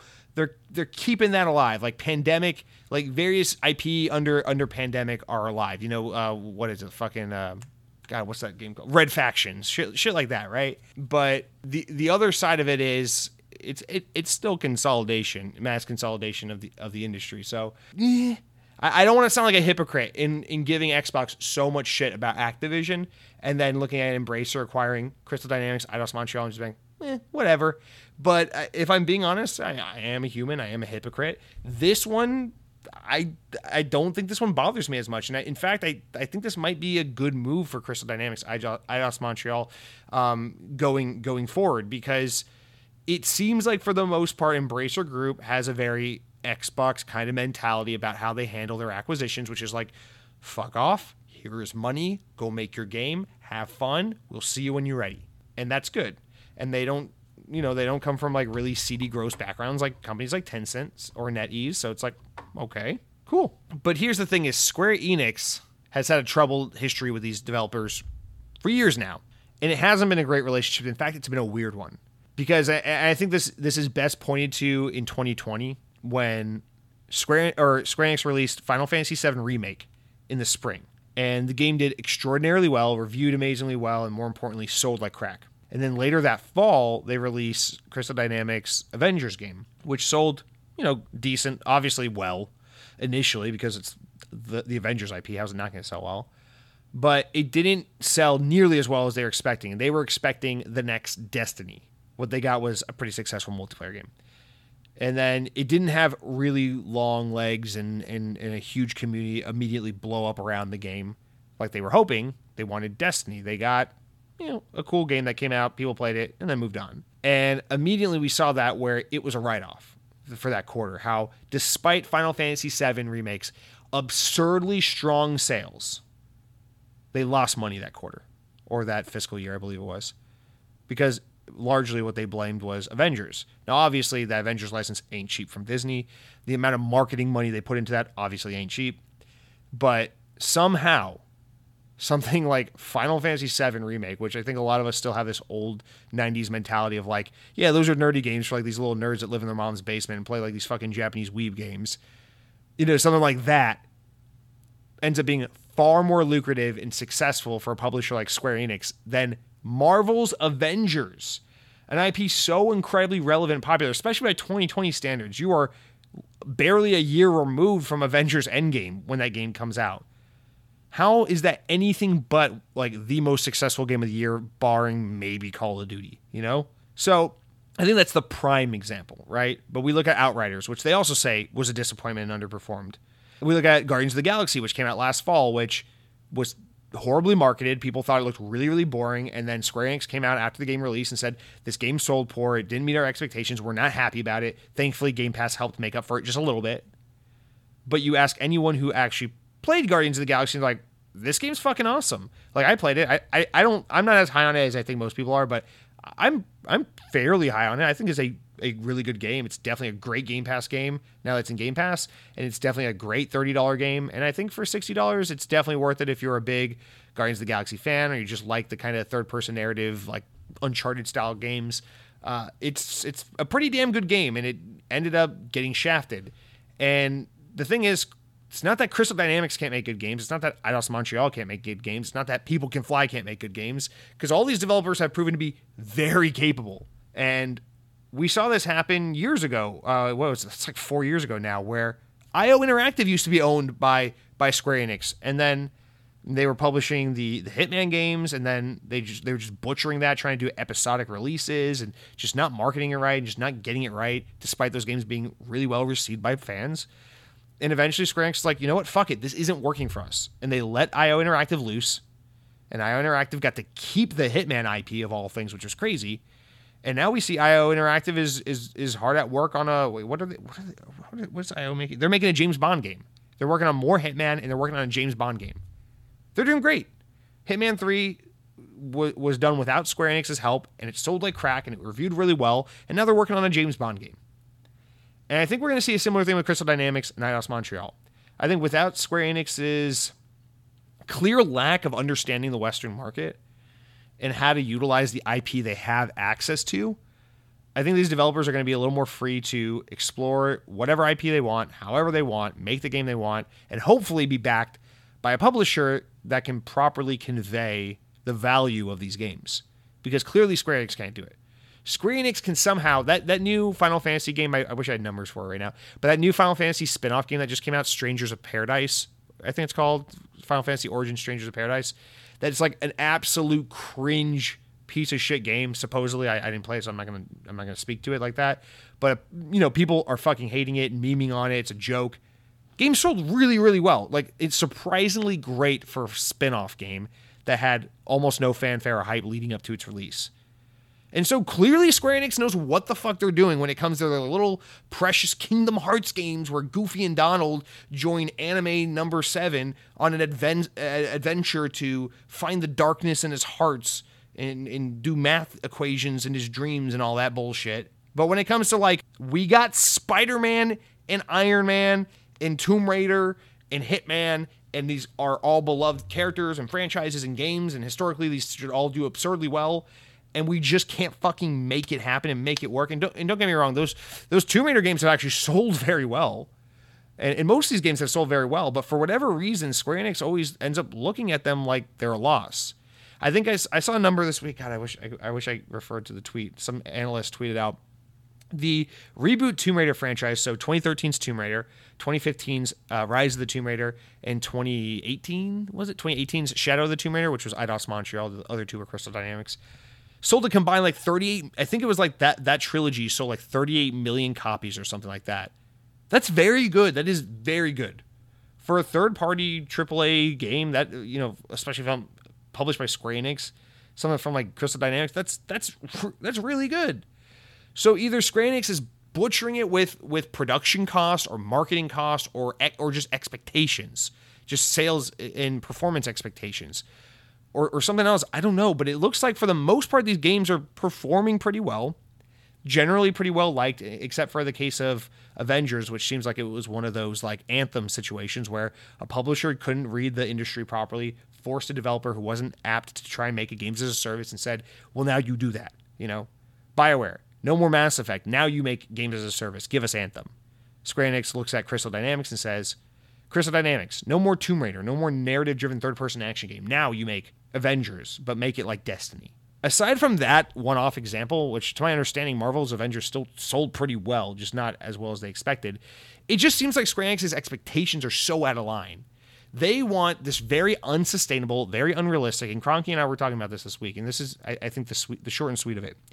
Square Enix wants a very unrealistic and very unsustainable market of we invest high in a single project and we rake it in like fucking thieves. They want Fortnite, they want Destiny, they want that shit. But what they're getting is really high budget AAA games with high budget AAA costs and production time and all that. And they're getting a pretty decent return on investment, but they're in that kind of like Xbox 360 era of games where it's like you put a lot of money into a game, you make a game over 2 to 4 years, you put the game out, it sells and reviews well, you go and make a sequel or you go and make something else. And they don't want that. They want, boom, we invested 5 years into making this one project, it sold like crack, and now we can DLC and extend the life of it forever because it's multiplayer and online and games as a service and subscribe and battle pass and whatnot. And clearly that's what they're after, and it's not what they're getting. And I think that Square Enix that's what they were doing. They're like, let's just buy some Western developers. We'll go to Canada, Europe, US. We'll buy a couple Western teams with a good track record, and we'll just say, oh, American developers or European developers or Canadian developers, oh, they make those money games. They make those games where it's like you buy the game and then people just spend money on it forever and you make money like Destiny. We want that. And our Japanese developers will continue to do what they've always done. They'll make those 40-hour games where some guy with perfectly done emo hair will just meander on and on and on about dreams in his heart and getting stronger and shit like that. And we'll just make fuck you money off those single player games from our Japanese studios, and then we'll make fuck you times 7 money from those Western games that just make money because they're games as a service. And it's like, that's not how it works, because it seems like with the Japanese teams, they're doing what's always worked for them and they're doing what they know. With these Western teams, they were always chasing trends. Or it seems like in recent years, at the very least, that's what they were doing. So they want out, whatever, right? And you look at what these teams have done successfully. You look at these IP and these games, and I don't know, to me, Embracer Group looks like a better fit for them anyway. I'm like, you know what? Fuck that. Fuck Square Enix. If they just want you to make these whale games and they just want you to make these absurdly unrealistic, like high performing games, which, let's just be honest, there's just not enough room in the industry for that many of these games. I understand the player base in the world of gamers is huge, but let's be honest, there's just not enough room for a million Fortnites. And sooner or later, Square Enix and Ubisoft and all these developers in EA and all these developers that keep all the publishers rather, that keep chasing this fucking whale money. I get it. You see it. You're jealous of Epic. You want what they have. That's not how this works. Not everyone can have a Grand Theft Auto like 2K. Not everyone can have a Minecraft like Xbox. Like Xbox. Not everyone can have a fucking Destiny like Bungie does. It's just not how it works. And I don't know why I'm giving advice to a publisher. I'm a fucking idiot. Who cares what I think? But it would behoove these fucking publishers at this point to just invest in your development team's strong suits. Crystal Dynamics makes phenomenal story-driven, third-person action games. They should be doing what they were doing with the Tomb Raider trilogy, this reboot Tomb Raider trilogy, and rivaling the likes of Naughty Dog's Uncharted series, instead of trying to shoehorn them into this Bungie-like competitor making a Marvel Destiny clone. And I know I haven't played the Marvel's Avengers game. I know Cronky and a lot of you out there are like, no, I played that game. It's not what you think. It's a really good game. I'm not saying it's a bad game. In fact, I'm sure it's a fun game. But I'm saying it's not Crystal Dynamics. It's not what they're known for. It's not their strong suit. And I bet you dollars to donuts, if you go back in time to when that deal was inked with Marvel and when that game was greenlit, if you went to Crystal Dynamics and said, here's the Avengers IP, here's the access to all of the Avengers characters, take 5 years and take an unlimited budget and do what you will with it. They would not have come back with Marvel's Avengers. They would not. I'm telling you, that's not the game they would have come back with. This fucking quasi single player co-op, story driven with games as a service aspect, terrible monetization system with exclusive content on some platforms. That's not what we would have gotten. And so I don't know, man. In fact, I think Guardians of the Galaxy from Eidos Montreal last year was a better representation of probably the kind of thing you would have got if you didn't try to force them to be Bungie when they were more of a Naughty Dog. But I digress. So I don't know. It's insane because it's like clearly Square Enix just wanted out. They realized this isn't working the way they want it to. This isn't going exactly how they planned. And they just want out because they sold these teams and all this IP for $300 million. And like I saw Jez Corden, and obviously a way more capable, more intelligent, knowledgeable man of the industry than I am, has way more access and understanding than I do. I'm not going to try to rival his knowledge against mine, but trying to explain why $300 million is actually a reasonable ask for this deal. But I don't know if I agree with that, man. $300 million sounds like a fucking steal. That's barely more than Sony paid for Insomniac. And I understand Insomniac is a developer worth everything. They are one of the top 5 greatest developers of all time. I think they're worth $1 billion if you ask me. Like fucking Insomniac, oh my god. But think about it. Sony got just Insomniac and almost no IP with it because Sony owned almost every piece of IP Insomniac's ever made. They already owned Spyro, or they sold Spyro. Actually, Activision owned Spyro.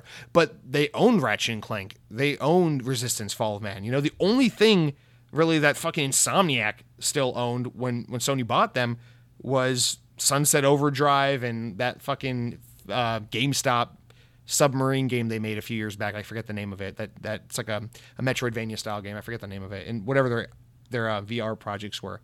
But, you know, Sony got almost no IP from that and spent over $200 million on just Insomniac.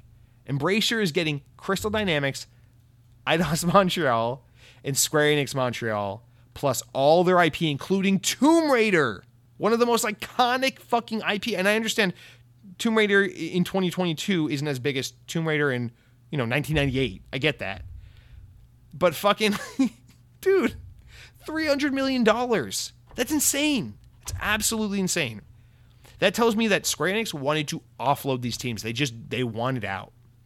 And then the poetic justice of it all is, of course, Square Enix went on to talk about how they want to invest in the blockchain, and that's part of the offloading of a lot of their Western development talent.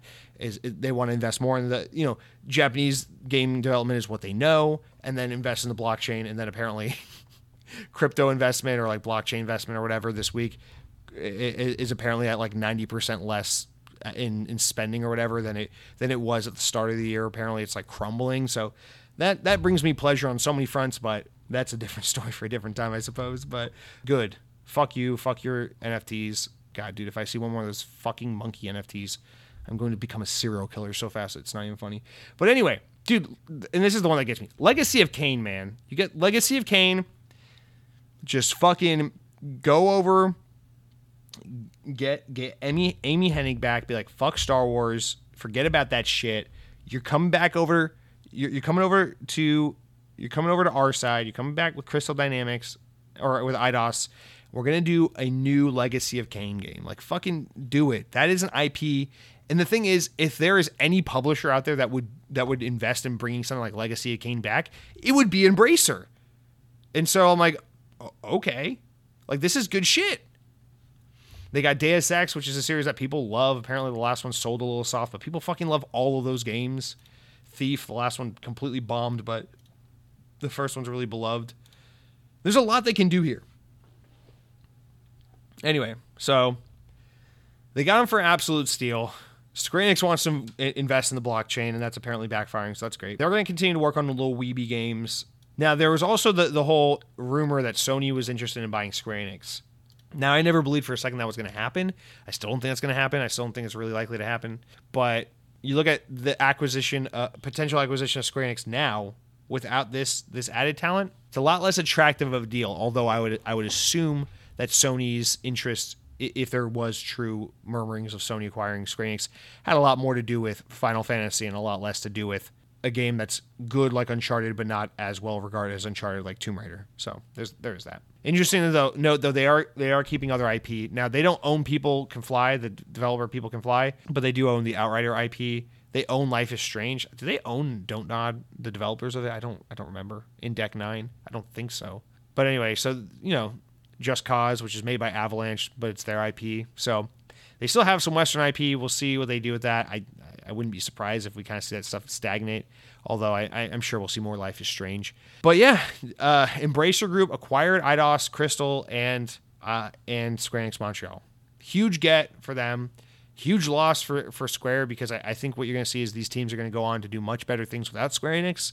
And I'm not necessarily saying that Square Enix is going to regret the relinquishing of these teams, but I am going to say that I wouldn't be surprised if we go on to see these teams be better than before without Square Enix, now that they're hopefully under a publishing division that understands this tier of developer and these tiers of games better than what Square Enix has put out with their ownership of these teams. So there's that. Now, that's the biggest story by far.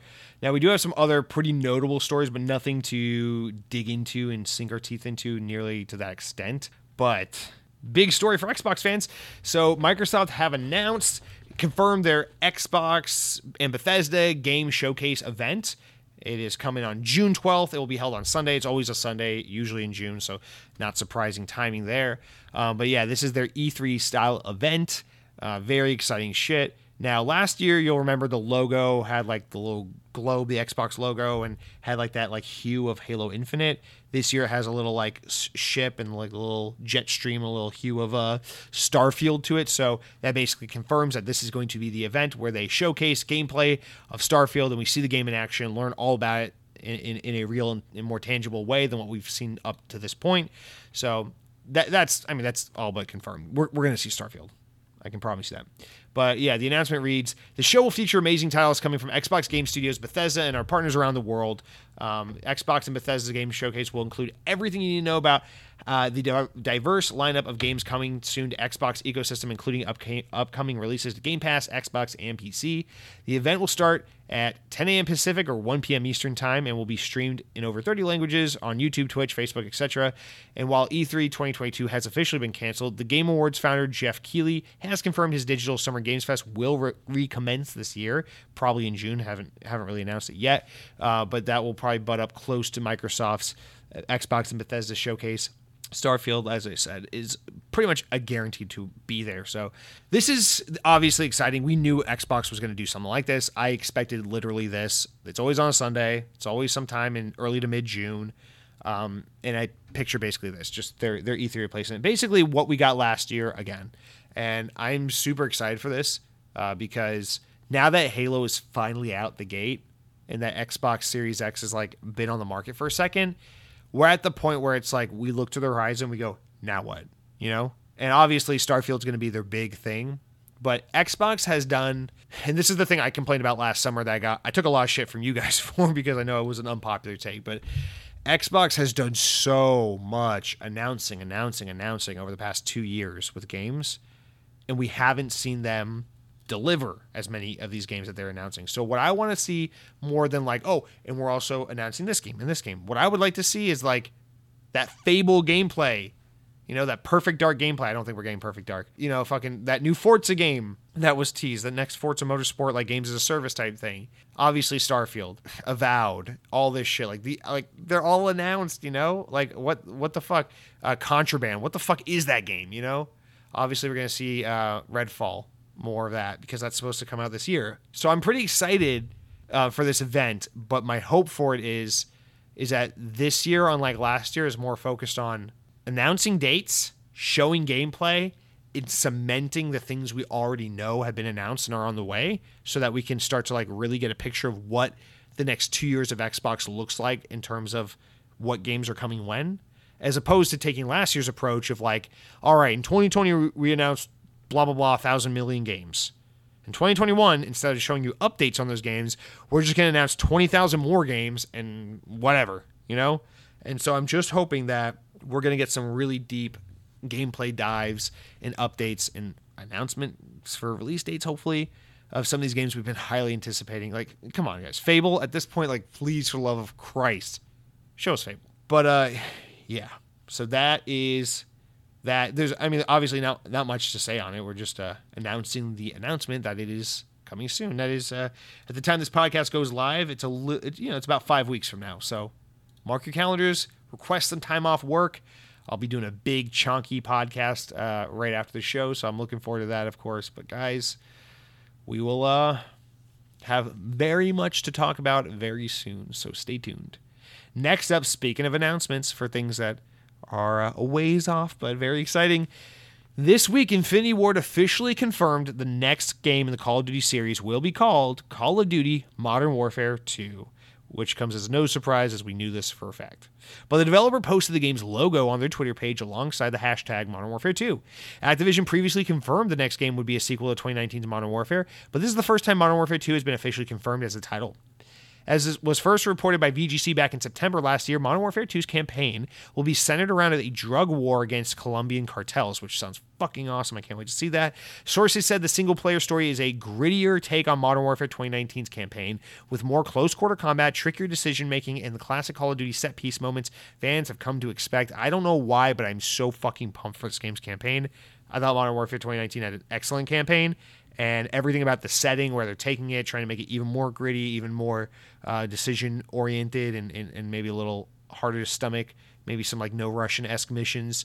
I want it all. I feel like they have that expectation of topping OG Modern Warfare 2 with that kind of stuff, and I think they're going to try to do that, which is going to be quite a challenge, but I'm excited to see what they come up with.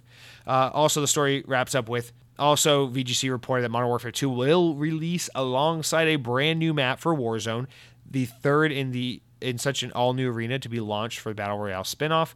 Activision officially confirmed earlier in the week that the new Call of Duty Warzone is in development and will be revealed later this year. So I'm expecting a new map for Warzone with Modern Warfare 2, and then they'll announce the new Warzone, and that will probably release next spring, kind of with the same release cadence as OG Modern Warfare 2019 and OG Warzone.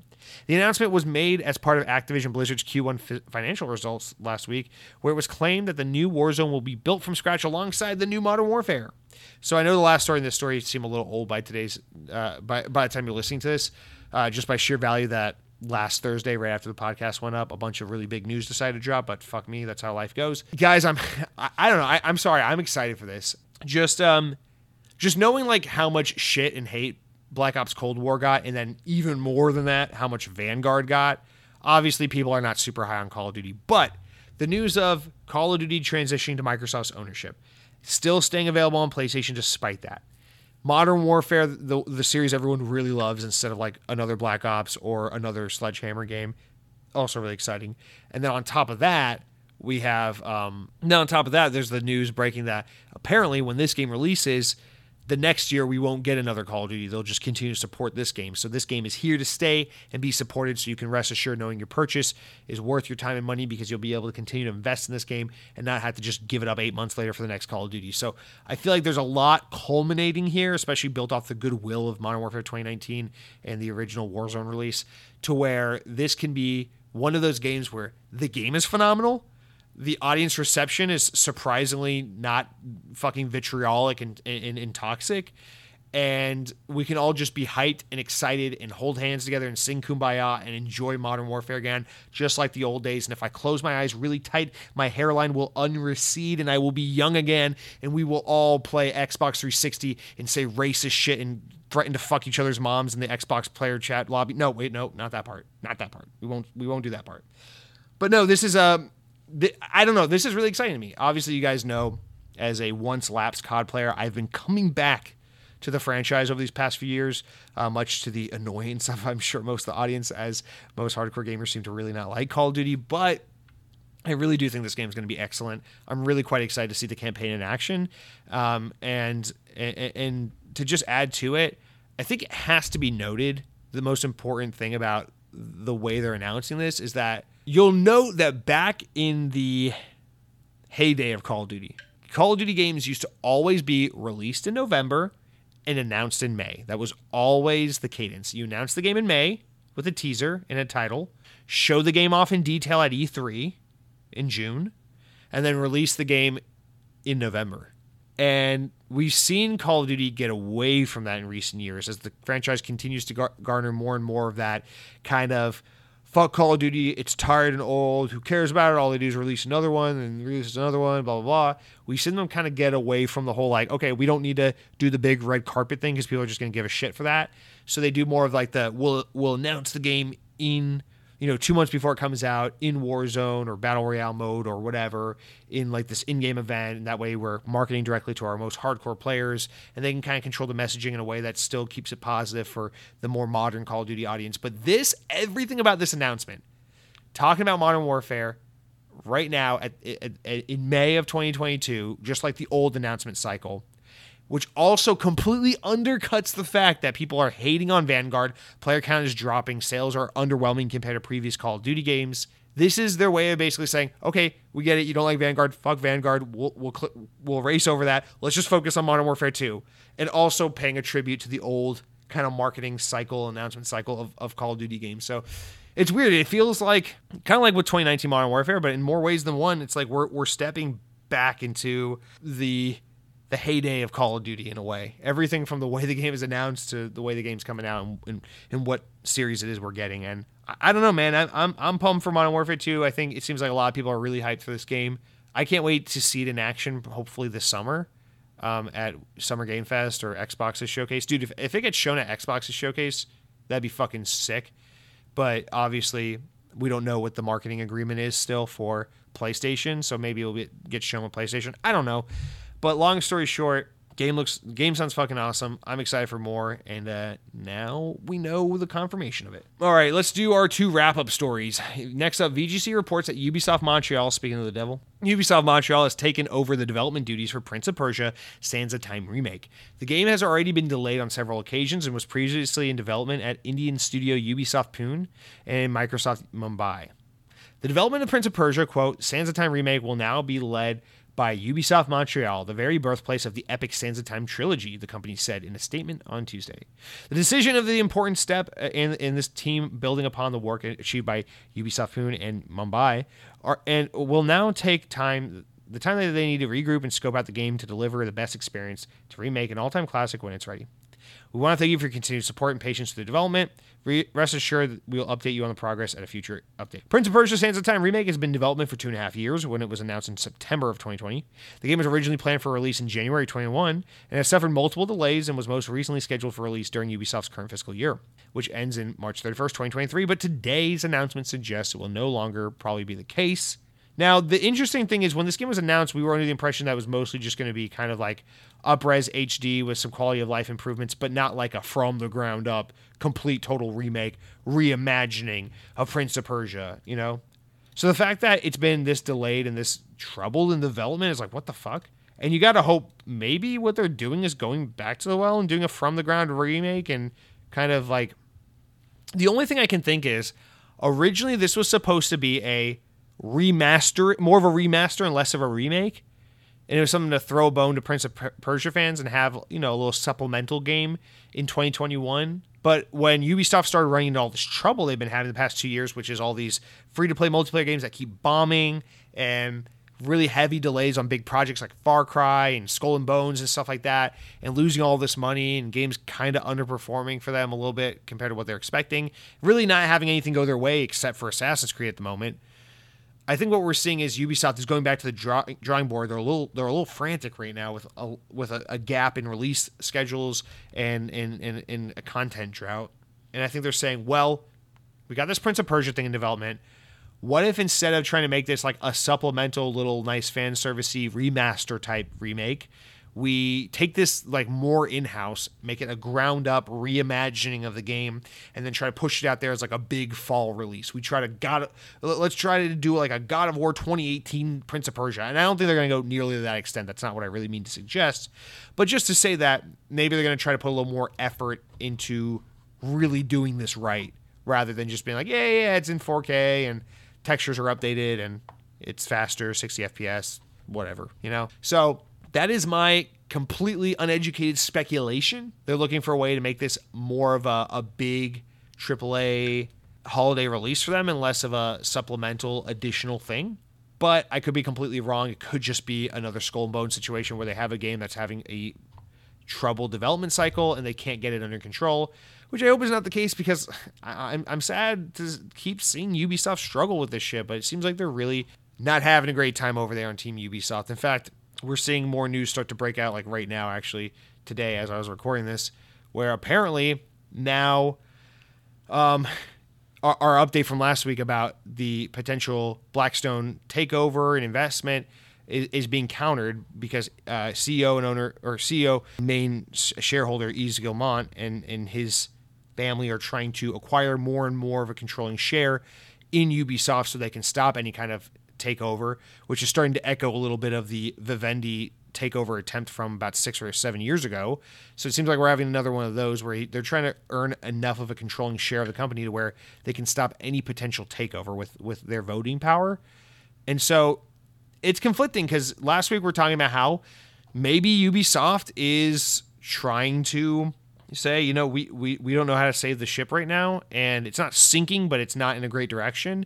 And rather than investing all the resources and talent when we're in this troubled development stage of like our IP aren't coming together, our games aren't coming out in a decent clip, we're kind of hemorrhaging money on some of these projects, and we're having all this issue with higher ups with sexual harassment claims and leadership shakeups and all that. Maybe now is the time to leave the ship, you know? But now we're seeing quite the opposite, where it looks like the Guillemot family is like, no, we're doubling down. This is our baby.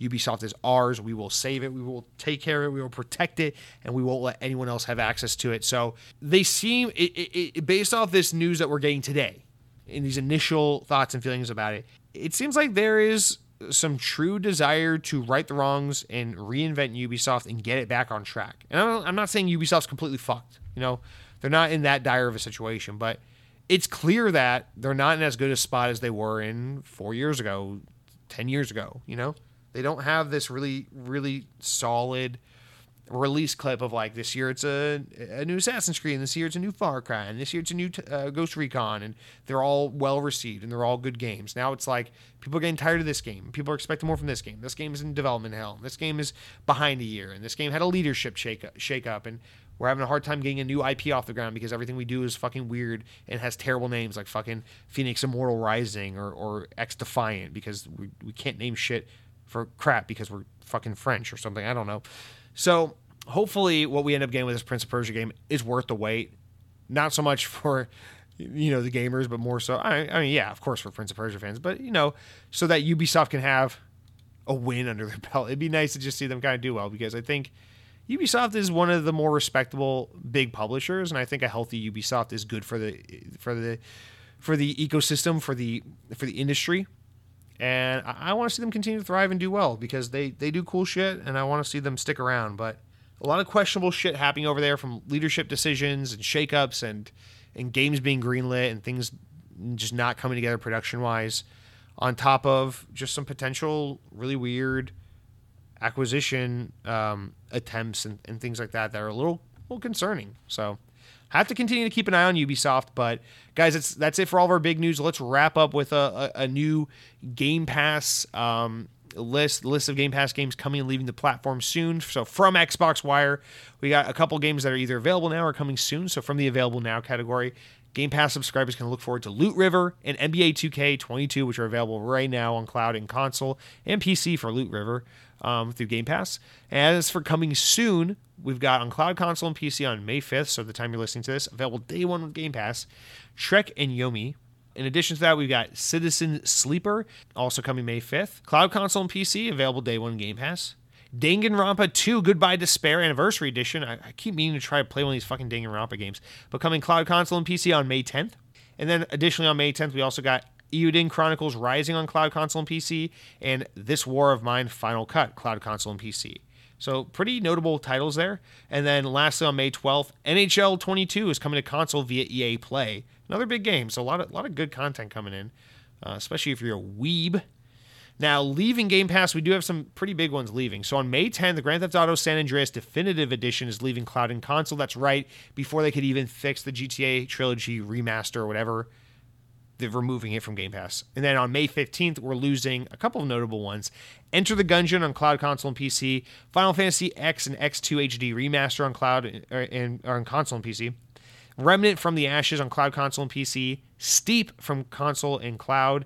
The Catch, Carp, and Course on cloud, console, and PC. And then finally on cloud, console, and PC on May 15th, we are losing The Wild at Heart, which I have no idea what that is. Now, that's going to do it for all of our big news this week. Guys, let's round out with a couple of important enough news stories, important enough to make the podcast, not important enough to warrant their own discussions. We have a healthy amount of these this week. So VGC relays that the CEO of Intel has warned that the global chip shortage of semiconductors is now likely going to last until 2024.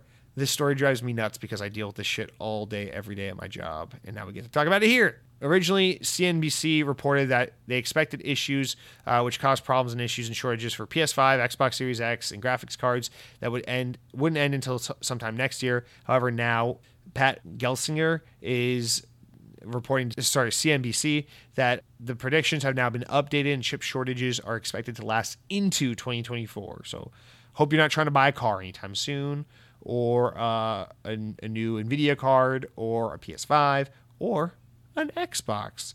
Shortages are likely to continue to exist because of key manufacturing tools that aren't readily available as hoped, meaning that there aren't enough chips being made to supply demand. Next up, on a lighter note, images claiming to show Forza Motorsport, the next Forza Motorsport, running on last-gen Xbox One consoles have apparently leaked online. The images were posted on subreddit Gaming Leaks and Rumors, and reportedly verified by the site's moderators as legitimate. So far, the next Forza Motorsport has only been announced for Series X and S, although most of the first-party games have been cross-gen console PC titles, so of course will be on PC. But if authentic, possibly the image originated from the closed test developer Turn 10 has held for the racing installment. It's possible that the last-gen version may be included as only part of the testing, since 10 Turn claimed that it was only providing parts of the new game. So apparently some testing or development related to the issue has it running on older hardware, but it's meant to be a next-gen only game. Who knows? It would be surprising if cross-gen version was planned, considering Turn 10's previous claims that the next-gen game would deliver a huge generational leap. And Forza Motorsports for Xbox Series X was announced in 2020 and described as a reimagining of the series. At the time, Turn 10's creative director Dan Greenwalt told Xbox that the game was in early development, but Damn, oh damn. Probably not going to see it this year, but I hope we do. VGC also reports that the title of the official All Elite Wrestling game is AEW Fight Forever. Now, this is a notable game because, let me get into it real quick. Confirming recent reports, the name of the console and PC title was officially announced on Wednesday. 2 wrestlers set to be included in the game are also revealed in this announcement, and they are Nyla Rose and Chris Statlander, whatever. I don't know anything about wrestling, but the reason I bring this up is because this game is being made by AEW in conjunction with Yuke's, who are the guys that used to make the 2K WWE games that were super beloved for many, many years until 2K got rid of Yuke's and tried to go with a cheaper developer to make a more of a turn and burn kind of affordable wrestling franchise. That went terribly wrong for them. I forget the name of the game. It was the one that was released like 2 years ago. It was complete dog shit, completely broken, buggy, wacky mess. You can see the video game donkey video on it. It's actually one of the funniest fucking things in the world. The game is completely underbaked, underdeveloped, and not ready for prime time, and it's an absolute mess. It was so bad that they burned bridges with Japanese developer Yuke's, who've worked on the series for so many years, that basically last year they just didn't release a wrestling game, and now Yuke's is working with AEW directly to make a wrestling game for them. So 2K's loss for sure, but wrestling fans will probably be very pleased to see that game. Now, VGC also reports that the sequel to Star Wars Jedi Fallen Order will be released in 2023 for new-gen systems, it's been claimed. VentureBeat reporter Jeff Grubb, who always makes the podcast, made the claim during his premium Giant Bomb show, Grubb Snacks. Quote, Star Wars Jedi 2 is going to be a next-gen only game, where it's PS5, Series X, and S, and, of course, PC only. One of the reasons is that they're going to be able to do that is because it's not coming out until 2023. The game is for sure now not coming out until 2023. A lot of rumors suggested that it was a 2022 release. In fact, we talked about that not too long ago. So apparently got some really reliable news because Jeff Grubb, usually one of the more reliable sources out there, saying don't expect it this year and don't expect it on your Xbox One. VGC reports that Crytek have announced that the development of Crysis 4 is being led by Matisse and Engstrom, something European, I'm sorry, who has been recruited from IO Interactive. Most recently, Engstrom was game director for Hitman 3 at IO, where he worked for almost 8 years. Prior to that, he spent most of the decade at Ubisoft studio Massive Entertainment, who make The Division. VGC have relayed that Battlefield 2042 could join Xbox Game Pass's library soon, according to store listings as spotted by XGP. Just like FIFA 22 did last week, Battlefield 2042's Xbox listing has been updated to mark its inclusion in EA's Play service, which is included in Game Pass. So at the time of this publishing, there's no announcement made, but pay attention. This could be happening very soon. Yes, I've been waiting for this game to come to Game Pass because that's when I'm going to play it. It's a good game. I feel like people are too hard on it. I don't know. I at least enjoyed my experience with it, is what I mean to say. I like the Portal mode. Fuck off. And lastly, VGC reports that Blizzard have announced Warcraft Arclight Rumble for Android and iOS devices. Yes, the free-to-play title was revealed during a live stream on Tuesday. And it says it's a mobile strategy, fast-paced hero collector and villain collection game that also has a vast PvE campaign. Game director Adam Kugler said. It also has dungeons and raids and PvP co-op and everything you'd expect from a Warcraft game from Blizzard. The only reason we have to talk about a Blizzard iOS game is because Microsoft's buying Blizzard and Activision. Fuck us. Otherwise, we wouldn't have to read that story. Now we're all worse off for knowing there's a Warcraft mobile game coming, but Cronky, maybe you'll be interested in that. All right, guys, that's it for all of our news this week. Now let's round out the podcast. A couple little light closing segments. Now, we got 12 new games coming to Xbox this week through Xbox Wire. I won't jump through all of them because fuck you. But I do want to shout out in particular, well, Citizen Sleeper, just because one, it has a cool art style and it's launching into Game Pass, so maybe take a look at that.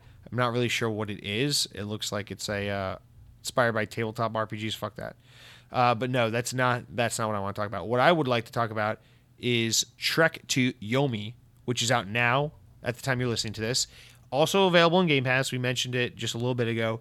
This game looks awesome. It looks like it's like a 2.5D black and white samurai like movie kind of like perspective, and it's it looks very cool. It's like Ghost of Tsushima in a 2D stylish hack and slash kind of game, and it just looks really cool. I'm really excited to give this game a try this weekend. And based on my recommendation alone, I assume you're going to. And if you don't, I will pick you up by your feet and hang you for for 27 minutes before I let you down. All the blood will rush to your head and you will feel dizzy. So don't let me down. Now, aside from that, I do want to say, hey, it's May. We got new games with gold. So let's go into those real quick, as the children say these days. We've got for the month of May, Yoku's Island Express, which is available all throughout May. Really excited about this because when this game came to Switch, when it first came out years ago, I came so close to buying this game like a million times before I was like, I don't know. And now it's on Game Pass, or Games with Gold rather, and I don't have to buy it. Ha ha ha. Patience won this time. I don't know. Apparently it's like a fucking like golfing, platforming kind of game, like mini golf platformer thing. I don't know. It sounds fun. The Inner World Last Wind Monk is available from May 16th to June 15th. Never heard of that game, but whatever. Hydro Thunder Hurricane, Xbox 360 game, available May 1st to 15th. And Viva Pinata Party Animals is available Xbox 360 game May 16th through May 31st. And that's going to do it for all of our games of gold. And it's also going to do it for our podcast this week, guys. Thank you for sticking along with us. I was trying to get this one to an hour and 20 to an hour and 30 minutes in length, and we hit 2 hours. So I say I did good. Now, we'll edit down and get a couple minutes shaved off. But anyway, guys, I'm going to wrap it up now. I want to say a very special thank you, guys. Also, I'll tag this at the end because I know most people don't even make it to the end. So only probably the kinds of people who'd be inclined to even follow me on Twitch would see this. But guys, I just want to give a big shout out to those who follow me on Twitch and hang out on Monday nights. I've been doing Twitch streams weekly for almost a full year now. This July will mark a year. It's crazy to think I've been doing it 10 months. But yeah, it's been a little bit of a fun time and also a little bit deterring. Unlike the podcast, the podcast, I expected to go absolutely nowhere and never find a single listener. But Xbox On just picked right up and immediately started gaining traction, and people listen to it, and I'm grateful for it every day. And I guess I got a little egotistical and a little cocky when I started my Twitch stream because I thought, maybe I'll get a little bump from podcast listeners, and then maybe it will just slowly grow and grow and grow. And I've had a lot of frustration with Twitch just personally over the past few months because Twitch has never really grown. We hit a peak and then just kind of stalled, and we just kind of hanging out there for a long time. And Twitch is a hard platform to grow on. Really, the only way to grow on Twitch is to have a platform elsewhere on the internet and to transfer that platform over to Twitch for the most part. So the only way for me to really grow it feels like, is to just announce on the podcast, hey, I'm on Twitch every Monday night, Lightning McStream. We hang out, we play Halo, we play Sonic, we play zombie mods on Call of Duty, we play whatever. We have a good time, we dick around and we goof off. And sometimes it's hard to grow it, and I get really discouraged by the lack of growth. And some weeks fewer people show up than others. But today I was just thinking about how insane it is, though, and how it's pretty selfish of me to really fixate on those numbers, because I remember multiple attempts at YouTube channels and Twitch channels in 2014 and 2015 and 2017, all these years. I tried and all these little things that never worked out. Xbox On was the first thing that ever really materialized for me. And I distinctly remember what it was like to sit down in front of my Kinect and start up a stream on Mixer or Twitch and just play for an hour, play for an hour and a half, play for 2 hours, nothing. Maybe one viewer, lose the viewer, 0 viewers, whatever. And I know that's an experience a lot of people have. And so I just want to take this as an opportunity to express my gratitude to those of you who have supported the Twitch page, and just to kind of recognize how humbling it is and what a blessing it is that anyone supports any of this stuff at all, because it's crazy to think that pretty much every Monday night, there have been duds where we've only had like 3 people show up. But generally speaking, every Monday night, I just hit live on my computer, and within a matter of minutes, between 6 and 10 people are just there watching, and we start chatting, and we have fun, and we have discussions, and we goof off, and we're just stupid. And I understand what a privilege it is to have that, and what a blessing it is. And I realize that's not something that is, that's nothing I'm entitled to, and it's nothing that's a guarantee. So I just want to say to those of you who have supported, of course, the podcast, I don't mean to act like I'm not grateful if you support the podcast, but not my Twitch. But I just want to especially highlight my Twitch, since that's something I've been thinking a lot about lately. But to those of you who have taken the time to follow on Twitch or show up to a stream or drop by and say hi, I just want to let you know it really does mean a great deal to me. And it's truly a privilege and a blessing to be able to know that pretty much anytime I hit that go live button, someone somewhere is going to show up. I know a lot of people would kill to have even, the 80 something followers we have, and the 6 to 10 concurrent viewers that we have. And I don't want to take that for granted. And I don't want, to sit here and get disheartened when I know there are people in this audience who absolutely are out there supporting. And I want you to know I see you, and I'm grateful for you and your support. So that's just a little mushiness at the end of the show, but I just wanted to do that shout out and just share my appreciation. I hope you guys have a wonderful week. Thank you so much as always. If you care to rate the podcast on iTunes or Spotify, it means a great deal. It helps a lot. Follow on Twitch, subscribe on YouTube. God, I'm supposed to be working on another YouTube video for my other channel, but I'm just being a lazy asshole on that, so I do apologize. But guys, as always, you guys really make all this 100% worth doing, and I appreciate you all. So I hope you have a great week. Hope you stay safe and play a lot of video games and eat some good food. And until next week, power your dreams.